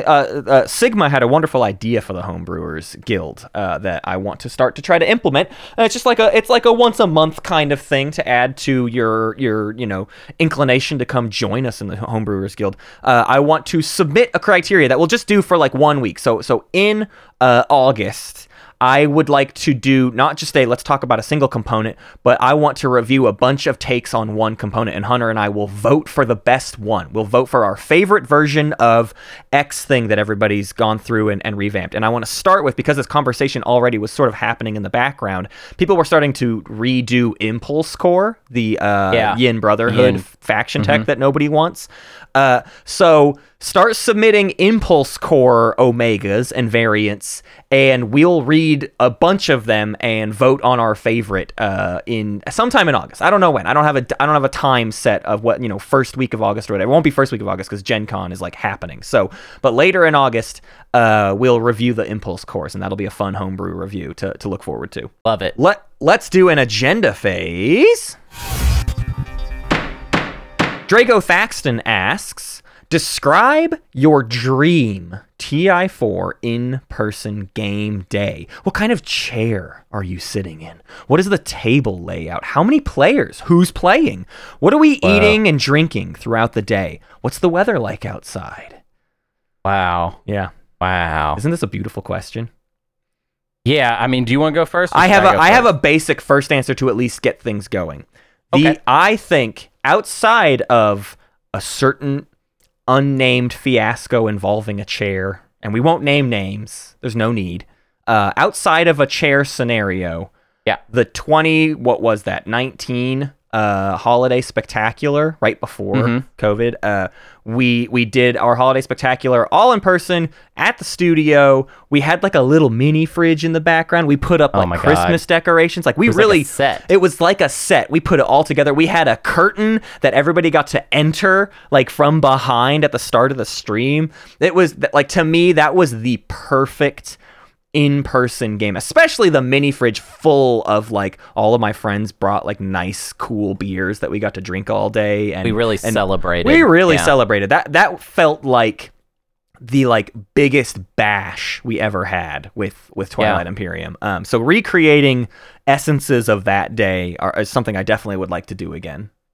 Yeah, I think we should. But this is a dream that we're describing. Yeah, go big. You picked something you literally live. So let's start with chair, because that was the first question. Definitely something really nice, like a steel case chair, like a Herman Miller. Actually, I kind of want like fancy Herman Miller stuff. Yeah, I think like good looking, but like very comfortable chairs. Like we're nice business people, like businessy people chairs. Like we're having like a boardroom meeting. Yeah. Okay. Yeah. Just some nice Herman Miller chairs. The table, huge. I mean, unbelievably big. Way bigger than you can even like. Yeah. The best times I've had were on like big boardroom tables like that, where it was literally hard to reach the other side of the map from your side of the table, right? Like you can reach Mechatol at best, basically. Well, yeah. And actually, I will add this into the table part, because this is, I mean, you're just going to need to know. So the way this works is each player has a tablet, and on their tablet that's where they make like their moves, and then the pieces move on their own, like in Jumanji. So the players on their tablets, you don't even have to touch the table. So it's kind of more just a visual thing, the table in the first place. And okay, so how many players? 6. What are you, an idiot? And I guess Matt. Let's see, who else? Well, hey, are we sitting next to each other or not? I don't know if we've ever we are found. Not. We're sitting across. I feel like we've tried every formula, and it's always got a different version of like, that wasn't the vibe we wanted. Next to each other, I don't think is it. I think advisable. that one's. It's like let's limit our interaction. You know what I mean? let's get us focused on other things. Because when we sit next to each other, we always have the same discussion. Where it's like round one, we'll be like, oh, we should be like buddies, and then I attack you eventually and help each other, and then you betray me right away. Normally, like before we even get like that deep into the game too. So it's like, well, I have plenty of time to adjust from this. Not really sure why you did that. Like it's like I'm not really sure why you've pulled the trigger on this so early. Because I need to. It's the only chance I have. Every time you betray me, it's like, Matt, it's 11 a.m. Like we have so much game left. But that's your style, is you want to betray somebody and you want them to see you doing it, and then they feel, I don't know what you want them to feel. The score needs to be settled. They need to know what I'm capable of. Yes. This is like your Napoleon. Like you need to watch that Napoleon movie, because that's coming out with Joaquin Phoenix. Because it's like, I think if you were an emperor, that would be your guy right there. If you were an evil emperor, you would be a Napoleon style emperor. Good. Anyways. Who's playing? Me, Matt, EJ, Paul. Let's see, that's 4. I will throw in. I miss Alex. If you're listening, bud, miss you. And then okay, so that's 5. The last one I'm going to reserve for a celebrita. And it's your dream, after all. Yeah. And I want. Who am I going to draft? Oh God, I could pick anybody. I could pick dead or alive. Oh my God, they could be dead, they could be alive. Ooh, Jeff Goldblum. Okay. but Jurassic Park, Jeff Goldblum. Okay, not modern day. Not modern day Jeff Goldblum. Jurassic Park Jeff Goldblum, and he's wearing the shirt and it's all open and stuff. Yeah, okay. And he's being all like, he's just acting like he actually. Maybe the cast from Jurassic Park just all entirely, because Laura Dern would be really fun to play T.I. with. Yep. Sam Neill. Not the kids. Not those kids. Not the children. Maybe the guy that goes clever girl. That guy's pretty good. Sure. All of them. Yeah, we'll just have them all. Okay. Welcome to Jurassic Park. That guy too. Welcome to Twilight Imperium. Okay, what are we eating and drinking? Well, we're drinking sangria. Cold sangria. Or like smoothies. We have like smoothies on tap. Oh, whoa! And we're eating ice cream. Mm-hmm. Ben and Jerry's all day. Oh, maybe God. McConnell's, which is a really good ice cream brand that I like, based out of California. Really good grocery store ice cream. McConnell's, check it out. Weather outside. Well, we're on the moon, so there's no weather. And done. Did it. Very good. An ideal game. You talk about celebrities made me think of who would actually be, like, who are celebrities I want to play with. And there's one name that always comes into my head where I'm like, I bet he would know. I bet he would play it. And that's Elijah Wood. I knew you were going to say Elijah Wood. It's in my bones that I know Elijah Wood would be down. Like if I still worked in the film industry, it was my goal to get on a movie with Elijah Wood and get next to him and be like, hey, listen, this Saturday, if you're not doing anything, you're trapped here in Arkansas. Because that's how it always works. When I work on movies, it's like, you're an actor, you're trapped in Arkansas. I know you've got nothing better to do. Yeah. Come join me. And you don't know what's good around here. And you don't know what's good around here. I want to invite Elijah Wood. And you know what? Let's throw in Daniel Radcliffe. Get the combo together and make him play T.I. Oh. There we go. Oh. Yeah. Why don't we get Paul Dano as well? I live in his neighborhood. I want that. And Weird Al Yankovic also is playing. He would do it. He would be so into it. Are you kidding me? And that's it. It's us two and those four. And there you go. Okay. That sounds good. Yeah. Especially Weird Al. I think Yeah. that would be, I'd probably have the most fun with him. But to be real, though, he would not be interested in this game, man. Like, What? these other 3 nerds you picked, I'm certain they're freaks like that. I'm certain. I've seen Paul Dano in the Criterion Closet. That man would play some Twilight Imperium. He's a freaky little nerd, all right? Weird Al, I don't know. Weird Al might be. I think he'd be into it in the same way that Son Sanders is into Twilight Imperium. You know what I mean? Yeah, he's like, here's the potential for my friends. Yeah. It's funny because of these 4 people, Weird Al is the most obviously, like, he presents himself as a nerdy weirdo. Yeah, Literally. right. His name is Weird. Yeah. That's his first name. but But you ironically picked a group of 4 where my opinion is that Weird Al is the least nerdy and weird of those 4 people. Those other 3 are Daniel freaks. Radcliffe. That's a freak. Yeah. That ain't some regular guy. That guy, he freaky. He like weird stuff. Did you know that there? The guy from Hunger Games, the kid from Hunger Games. He is on record saying he likes Twilight Imperium. What is that kid's name? I don't know that kid. There's an interview where they were like, "What's your favorite board game?" And he was like, "Josh Hutcherson." He's like, "I like Twilight Imperium," and of course the rest of the cast is like, "Oh, here goes Josh again." But I think we could actually get Josh Hutcherson in a game of TI because he. Well, let's see, because specifically I've never. Let's see if I've seen anything this guy was in. Probably not. He's just like he's like a young teen star sort of situation. Yeah. We've really gone down a rabbit hole at the end of today's episode. Well, I wanna live and breathe in the talk space. about this guy. He's in Zathura, the space Jumanji. Wow, which we've already sort of referenced. We've kind of gone there already. So yeah, all right, okay. He doesn't seem like he's doing so good that he can't come on our show. You know what I mean? Like, he seems gettable. Like Elijah Wood. Actually, Elijah Wood seems kind of gettable. Elijah Wood's super gettable. That dude can do whatever he wants forever. Lord of the Rings residuals are through the roof, I'm sure. He's just got time. That's why we can get him. Yeah. Elijah Wood is free right now. He's probably listening to this. You know what I mean? That's what I think about Elijah Wood, is like, he probably has time to listen to our show, that dingus. Hey, we have a Galactic Council poll we want to get out to you all so that we can do some stuff in August. This would be a week before Gen Con. Or actually, this episode would come out like the first day of Gen Con. So we'll be on the road, but this episode will come out. And so we have a handful of ideas for you, Galactic Council, to vote on.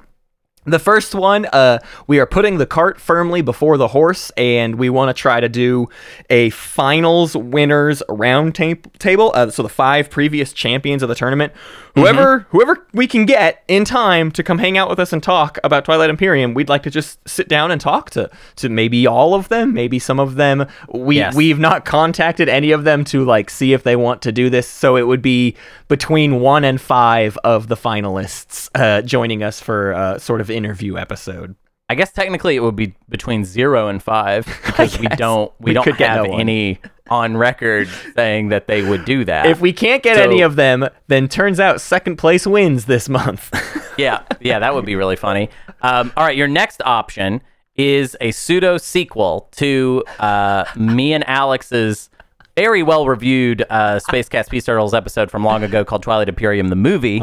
This is called Twilight Imperium, the HBO miniseries. Now, let me make an argument for why you should consider this option. Yeah. It'll be funny, but also the lore of TI has expanded quite a bit. Yeah. When we did Twilight Imperium the movie, I didn't even know what the board game really was. You know what I mean? I didn't know anything about this world. Yeah. And now we've read books. Yep. All right? Yep. So there is, I think, more of a template for there to be an HBO series. Right. And obviously we would be creative consultants on that. Of course. And we would request very large amounts of money for our consulting. Right. And then the consulting would be that we would DM Absol on Discord anytime someone asked us a question about anything. Boy, And that's it's what not that would- exploitative at all. I love that this option has left room for the future, because this is an HBO mini series, right? This is a 6 clean episodes, 6 hours of Twilight Imperium. What we're not doing yet is the Hulu or it'd be Apple TV Plus. Let's be real, right? It would be the Apple TV Plus series that's like up to 3 to 6 seasons. That's for 3 more years from now before we do that episode. Yes. Yeah. Yeah. And I mean, I think, obviously HBO is interested. We are on their radar. Yeah. And by we, I mean the game, not us. They don't know they're the only people in the world that know about the game and don't know about us. That's how I would imagine our lives work out. When HBO comes to knock and they're like, it's a shame nobody talks about this game, like, nobody ever. I don't know how to Google. Our next option is so this has been kind of a long-running conversation, always happening on the Discord and stuff, but it's not one we've ever brought into the show in earnest. So I think Hunter and I could stand to have a bit of a debate or discussion about chess clocks in Twilight Imperium. We have a time limit in our tournament, and that works in a certain way that we've chosen to limit the scope of, but people are always saying, what if you could do effectively a chess clock where you're tracking the length of your turn, and there's a limit to how much time you as a single person can take on a turn, and we can discuss the pros and cons and reasons that wouldn't work at all and reasons it is a great benefit to the game and everything. So just a long-winded discussion of whether or not it's even possible, basically. Yep. And then the last one is a guide to Gen Con. We're going to talk about what it means to go to Gen Con, what we do at Gen Con, what we recommend you. At this point, we've been to Gen Con quite a few times. Yeah. We're not experts because there's nothing in this world we're experts at. Yeah. But we also do a really specific thing at Gen Con, so it's not like we're normal Gen Con attendees. Okay, so that's why we're going to have 2 guests on, EJ Sanders and Paul Sanders, aka Son Sanders. Yeah. We'll have the Sanders brothers on to discuss with us. The Sanders not brothers that aren't brothers at all. Sanders brothers. Okay, sure. Okay? Yeah. They are brothers. Yeah, my favorite aspect is that Son is the one who actually attends Gen Con, right? The rest of EJ chills with his homies. Son goes to as many events as physically possible. And you and I try to not die, basically, or at least I try to not die. Yeah, I like Gen Con. I get to say hi to somewhere between 100 and 150 people. I say hi. And then we record 2 or 3 slapdash, very quick interviews in a hallway somewhere. We sit on the ground and we look like dumb children cuddled up in the corner.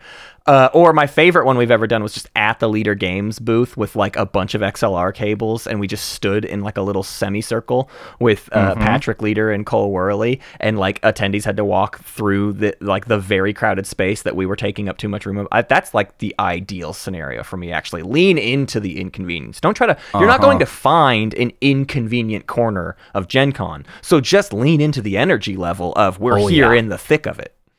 I've always wanted to do just a man on the street style series of videos at Gen Con, where I'm just being obnoxious and talking to everyone and just being silly. Yeah. But we've never had time for anything like that. This year though, maybe not video, but I would I don't know what kind of episodes. We don't have specific. Last year was a very eventful Gen Con, right? RPG was announced, Inscription was announced, and FFG did an official tournament for the 25th anniversary. We ain't got none of that this year, so our schedules are a lot more open to get maybe a little freaky. The other thing I want to say about this possible episode is my hope would be it could serve as a guide for the people who are on their way to Gen Con right now as the episode releases, right? Hey, things to do while you're there. But I want to save some room too for hey, you can get the experience these next few weeks of Gen Con, and if we'll leave some advice for what to do as you sign up for next year's Gen Con, basically, because there's a lot of stuff where it's you need to plan way ahead for Gen Con. It's 70,000 people descend on Indianapolis, Indiana, so there's logistics to your process. So there will be some of that stuff in there as well. Yeah. All right. Well, we got one more thing to talk about, and it's very exciting. And it's a reveal. We've saved it for last. So every week I've been talking to you all about doing a Weird Bear event. And I think there's been some discussions. There's been some talks back and forth, and I'm ready to announce what the Weird Bear event is going to be this year. We are calling it the Weird Bear Exhibition Tournament. I don't even know if tournament applies. Just the Weird Bear Exhibition. Calling it a tournament. All right, that's fine. I'm calling it a tournament. Here's why. there will be a prize. Oh, okay. Don't get too excited. But you'll hear what the prize is. But every weekend, starting in September, we will be holding Weird Bear Exhibition Tournament games. What is that? Well, that's a tournament where each game is going to utilize a different rule set in Twilight Imperium. These are going to range from chaotic, goofy, insane to considered and normal. Mm-hmm. Each game is going to be hosted. That is like, there's going to be a rule master for each game that has decided what this game is going to be about. That person might play in the game. They might not. I'm leaving it open as far as like what people want to do. Yeah. These games will be hosted by Space Cats Peace Turtles members. There's going to be a Matt game. There's going to be a Hunter game. We've already got Wecker on, like, just primed and ready with an idea that I'm very excited about. But this will be our way of kind of showcasing all of the different ways you can play Twilight Imperium. Basically, the way this kind of came about was I was asking the Weird Bears what they would like to do. Some of them were like, I'm down to do anything. And some of them were like, here's something I want to do. Yeah, and I realized that here's something I want to do was pretty interesting. And that basing an entire event off just us doing a tournament under one specific rule set was not enough. So each game will have kind of its own theme, its own thing, and you will know, well in advance what that will be. As far as signing up for it, if you have ever been a Weird Bear, guess what? You're always a Weird Bear. That's how it works. Your status as a Weird Bear is forever in our hearts and minds. Yep. So all Weird Bears past and future, if you happen to sign up in the coming weeks, you will be able to get in. I think we will start opening scheduling in August. Yeah. But yeah, if you've ever been a Weird Bear, you are invited to this. Each game will be scheduled, and there will be a slot for it time-wise, and then you will know like what theme it's going to be, so you kind of know like what you're signing up for. And yeah, if you're a Weird Bear and you're listening, like please, keep your eye out. Also, if you're a Weird Bear that has an idea of a game that you have not pitched to me yet, because I hadn't quite announced exactly why I was asking for everyone's ideas, and maybe now that you know the structure of this, you might be super interested in saying, I want this. Yeah. Pitch it to me. And we will make a slot for it in the schedule. We are also talking about forcing EJ to do one, even though EJ probably would not actually want to do one. I just think that we should make him do it. So this will be like kind of our big September event. Yep. But we will probably have to get a majority of it scheduled in August. Right. So, please be on the lookout for that. I am super excited about it. I think that it's been a long time because of the tournament being so serious. And a long time. Yeah, and long. It's been a long time since we've been able to just kind of sit down and be like, let's just kind of play TI for fun and kind of explore what's out there. Because the homebrew universe of TI is so vast and so insane that doing, our one component a week, we will never catch up. Yeah. You know what I mean? Right. And this is an opportunity for us to kind of look at what people have and showcase it. Yeah. There you go. Yeah. The finals for the tournament, of course, August 26th at 1100 UTC, but I'm very excited for us to put a cap on that, crown a winner, and then immediately the next weekend just diverge into sheer lunacy and wackiness for like 4 weekends in a row, basically. So it'll be kind of a very jam-packed late August and September that I'm very, very excited for. We got some wild ideas. Yeah. You're going to want to see what we got here. I want to do TI Survivor again with people that actually know Survivor strategy. That's what the failing last time is. You can't throw season 1 Survivor people into season 40 Survivor logic. So I want my game to be TI Survivor, but with folks in the know. I got it. So if you're a Weird Bear that likes Survivor, or if you're a Survivor fan that wants to become a Weird Bear for a month, let's do it for real this time, because the last one didn't go so good. No, I had COVID, and EJ didn't like it. So there you go. I mean, that's just kind of how it goes. And everybody else just wanted to play TI for the first time in a year. Everybody else was our friends in town who just wanted to play TI, and we forced this other thing upon them. Yeah, and they did not like that. Yeah, boy, what a woof. But yeah, hey, also, Hunter, congratulations. We did all 8 base game Spirit Island factions. We're done. Hey, good job, everybody. Maybe we'll do more next season. Maybe we won't. Yeah. I'm going to leave it up to chance. Leave it up to chance. What was your favorite one? Roll for it. What was your actual favorite? Yeah. Bringer of Dreams and Nightmares. Really? My favorite. That's wild. That is so cool. Yeah. I like the fear spirits because what you're doing is speeding up the game on a separate track that is not always helpful to other things. So the tempo challenge is there. And you're kind of like, hey, I got us another fear card. And like you get to take credit for the fear card, even if everybody sort of helped on it. You can kind of be like, yeah, but I did the most. That's why it's going so fast. Yeah, I got us there. Also, I think I like fear victories the best. I like just running through the whole deck. I think that's fun. There's something about that I really enjoy. Yeah, that's cool. I go back to my OG. I still just love Thunder Speaker. Honestly, I haven't like played focusing on Thunder Speaker since that episode, and I was like playing kind of a game with Lightning and Thunder Speaker last night, and I didn't do very good. And I was like, I gotta get my brain back into Thunder Speaker mood because I just think it's crazy fun.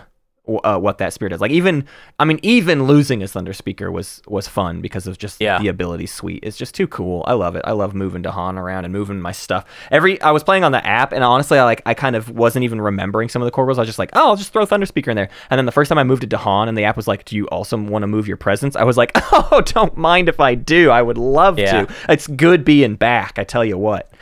It's funny that we did a 2-hour episode today, and you're at the end of it being like, maybe we should just record the next one that's like the Spirit Island Roundup. You're like burning up useful content, podcast stuff we could talk about later. This is a basic answer, though. We'll have more in-depth things. I just wanted to know. I was just curious. It's just funny thinking about how different your life is from mine because you're in like such a comfortable place. Everything's like comfort for you. And I had to close my window. And it's summer in New York right now, so I am baking over here. And is there any other way I can just vamp for a few minutes? I don't know. Like this episode could go another 10 minutes. I mean, I want to talk some more. You and I just never chat, Hunter. I mean, just like, how are you doing? How are you doing, buddy? Oh man, right now specifically. So I've actually been trying to communicate to you that I am very like sweaty, and I'm getting worried that I'm getting like too hot. You had to turn your webcam off about 20 mintes ago because your webcam overheated. My webcam overheated and it turned off. And it's because so in New York you have to use window AC units, but you need like a special bracket that you have to install because otherwise it's illegal because New York, I mean, you can't just have you got to have something fall out a window onto the street. You can't have it fall out a window. It'll kill somebody, dingus. And I thought we had a bracket that I could use, and then I found out that we didn't. Oh, no. And then so I've been sleeping on the couch like a divorced dad. I've just been couching at my own place, dog. Like, I'm having a rough week, everybody.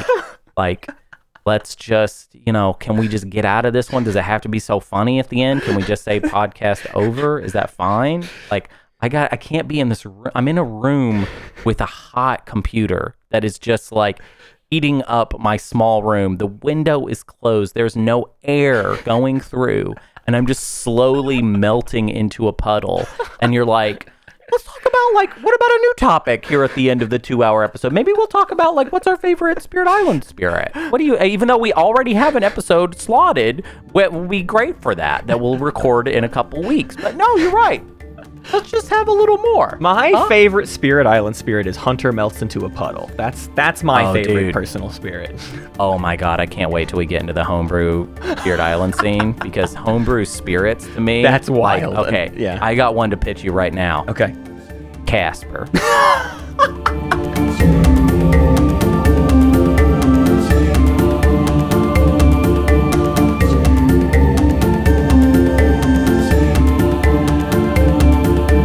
Thanks for listening to Space Cat's Peace Turtles. And thanks to Brian Capillas for the wonderful music. You can find more at wanderinglake.bandcamp.com.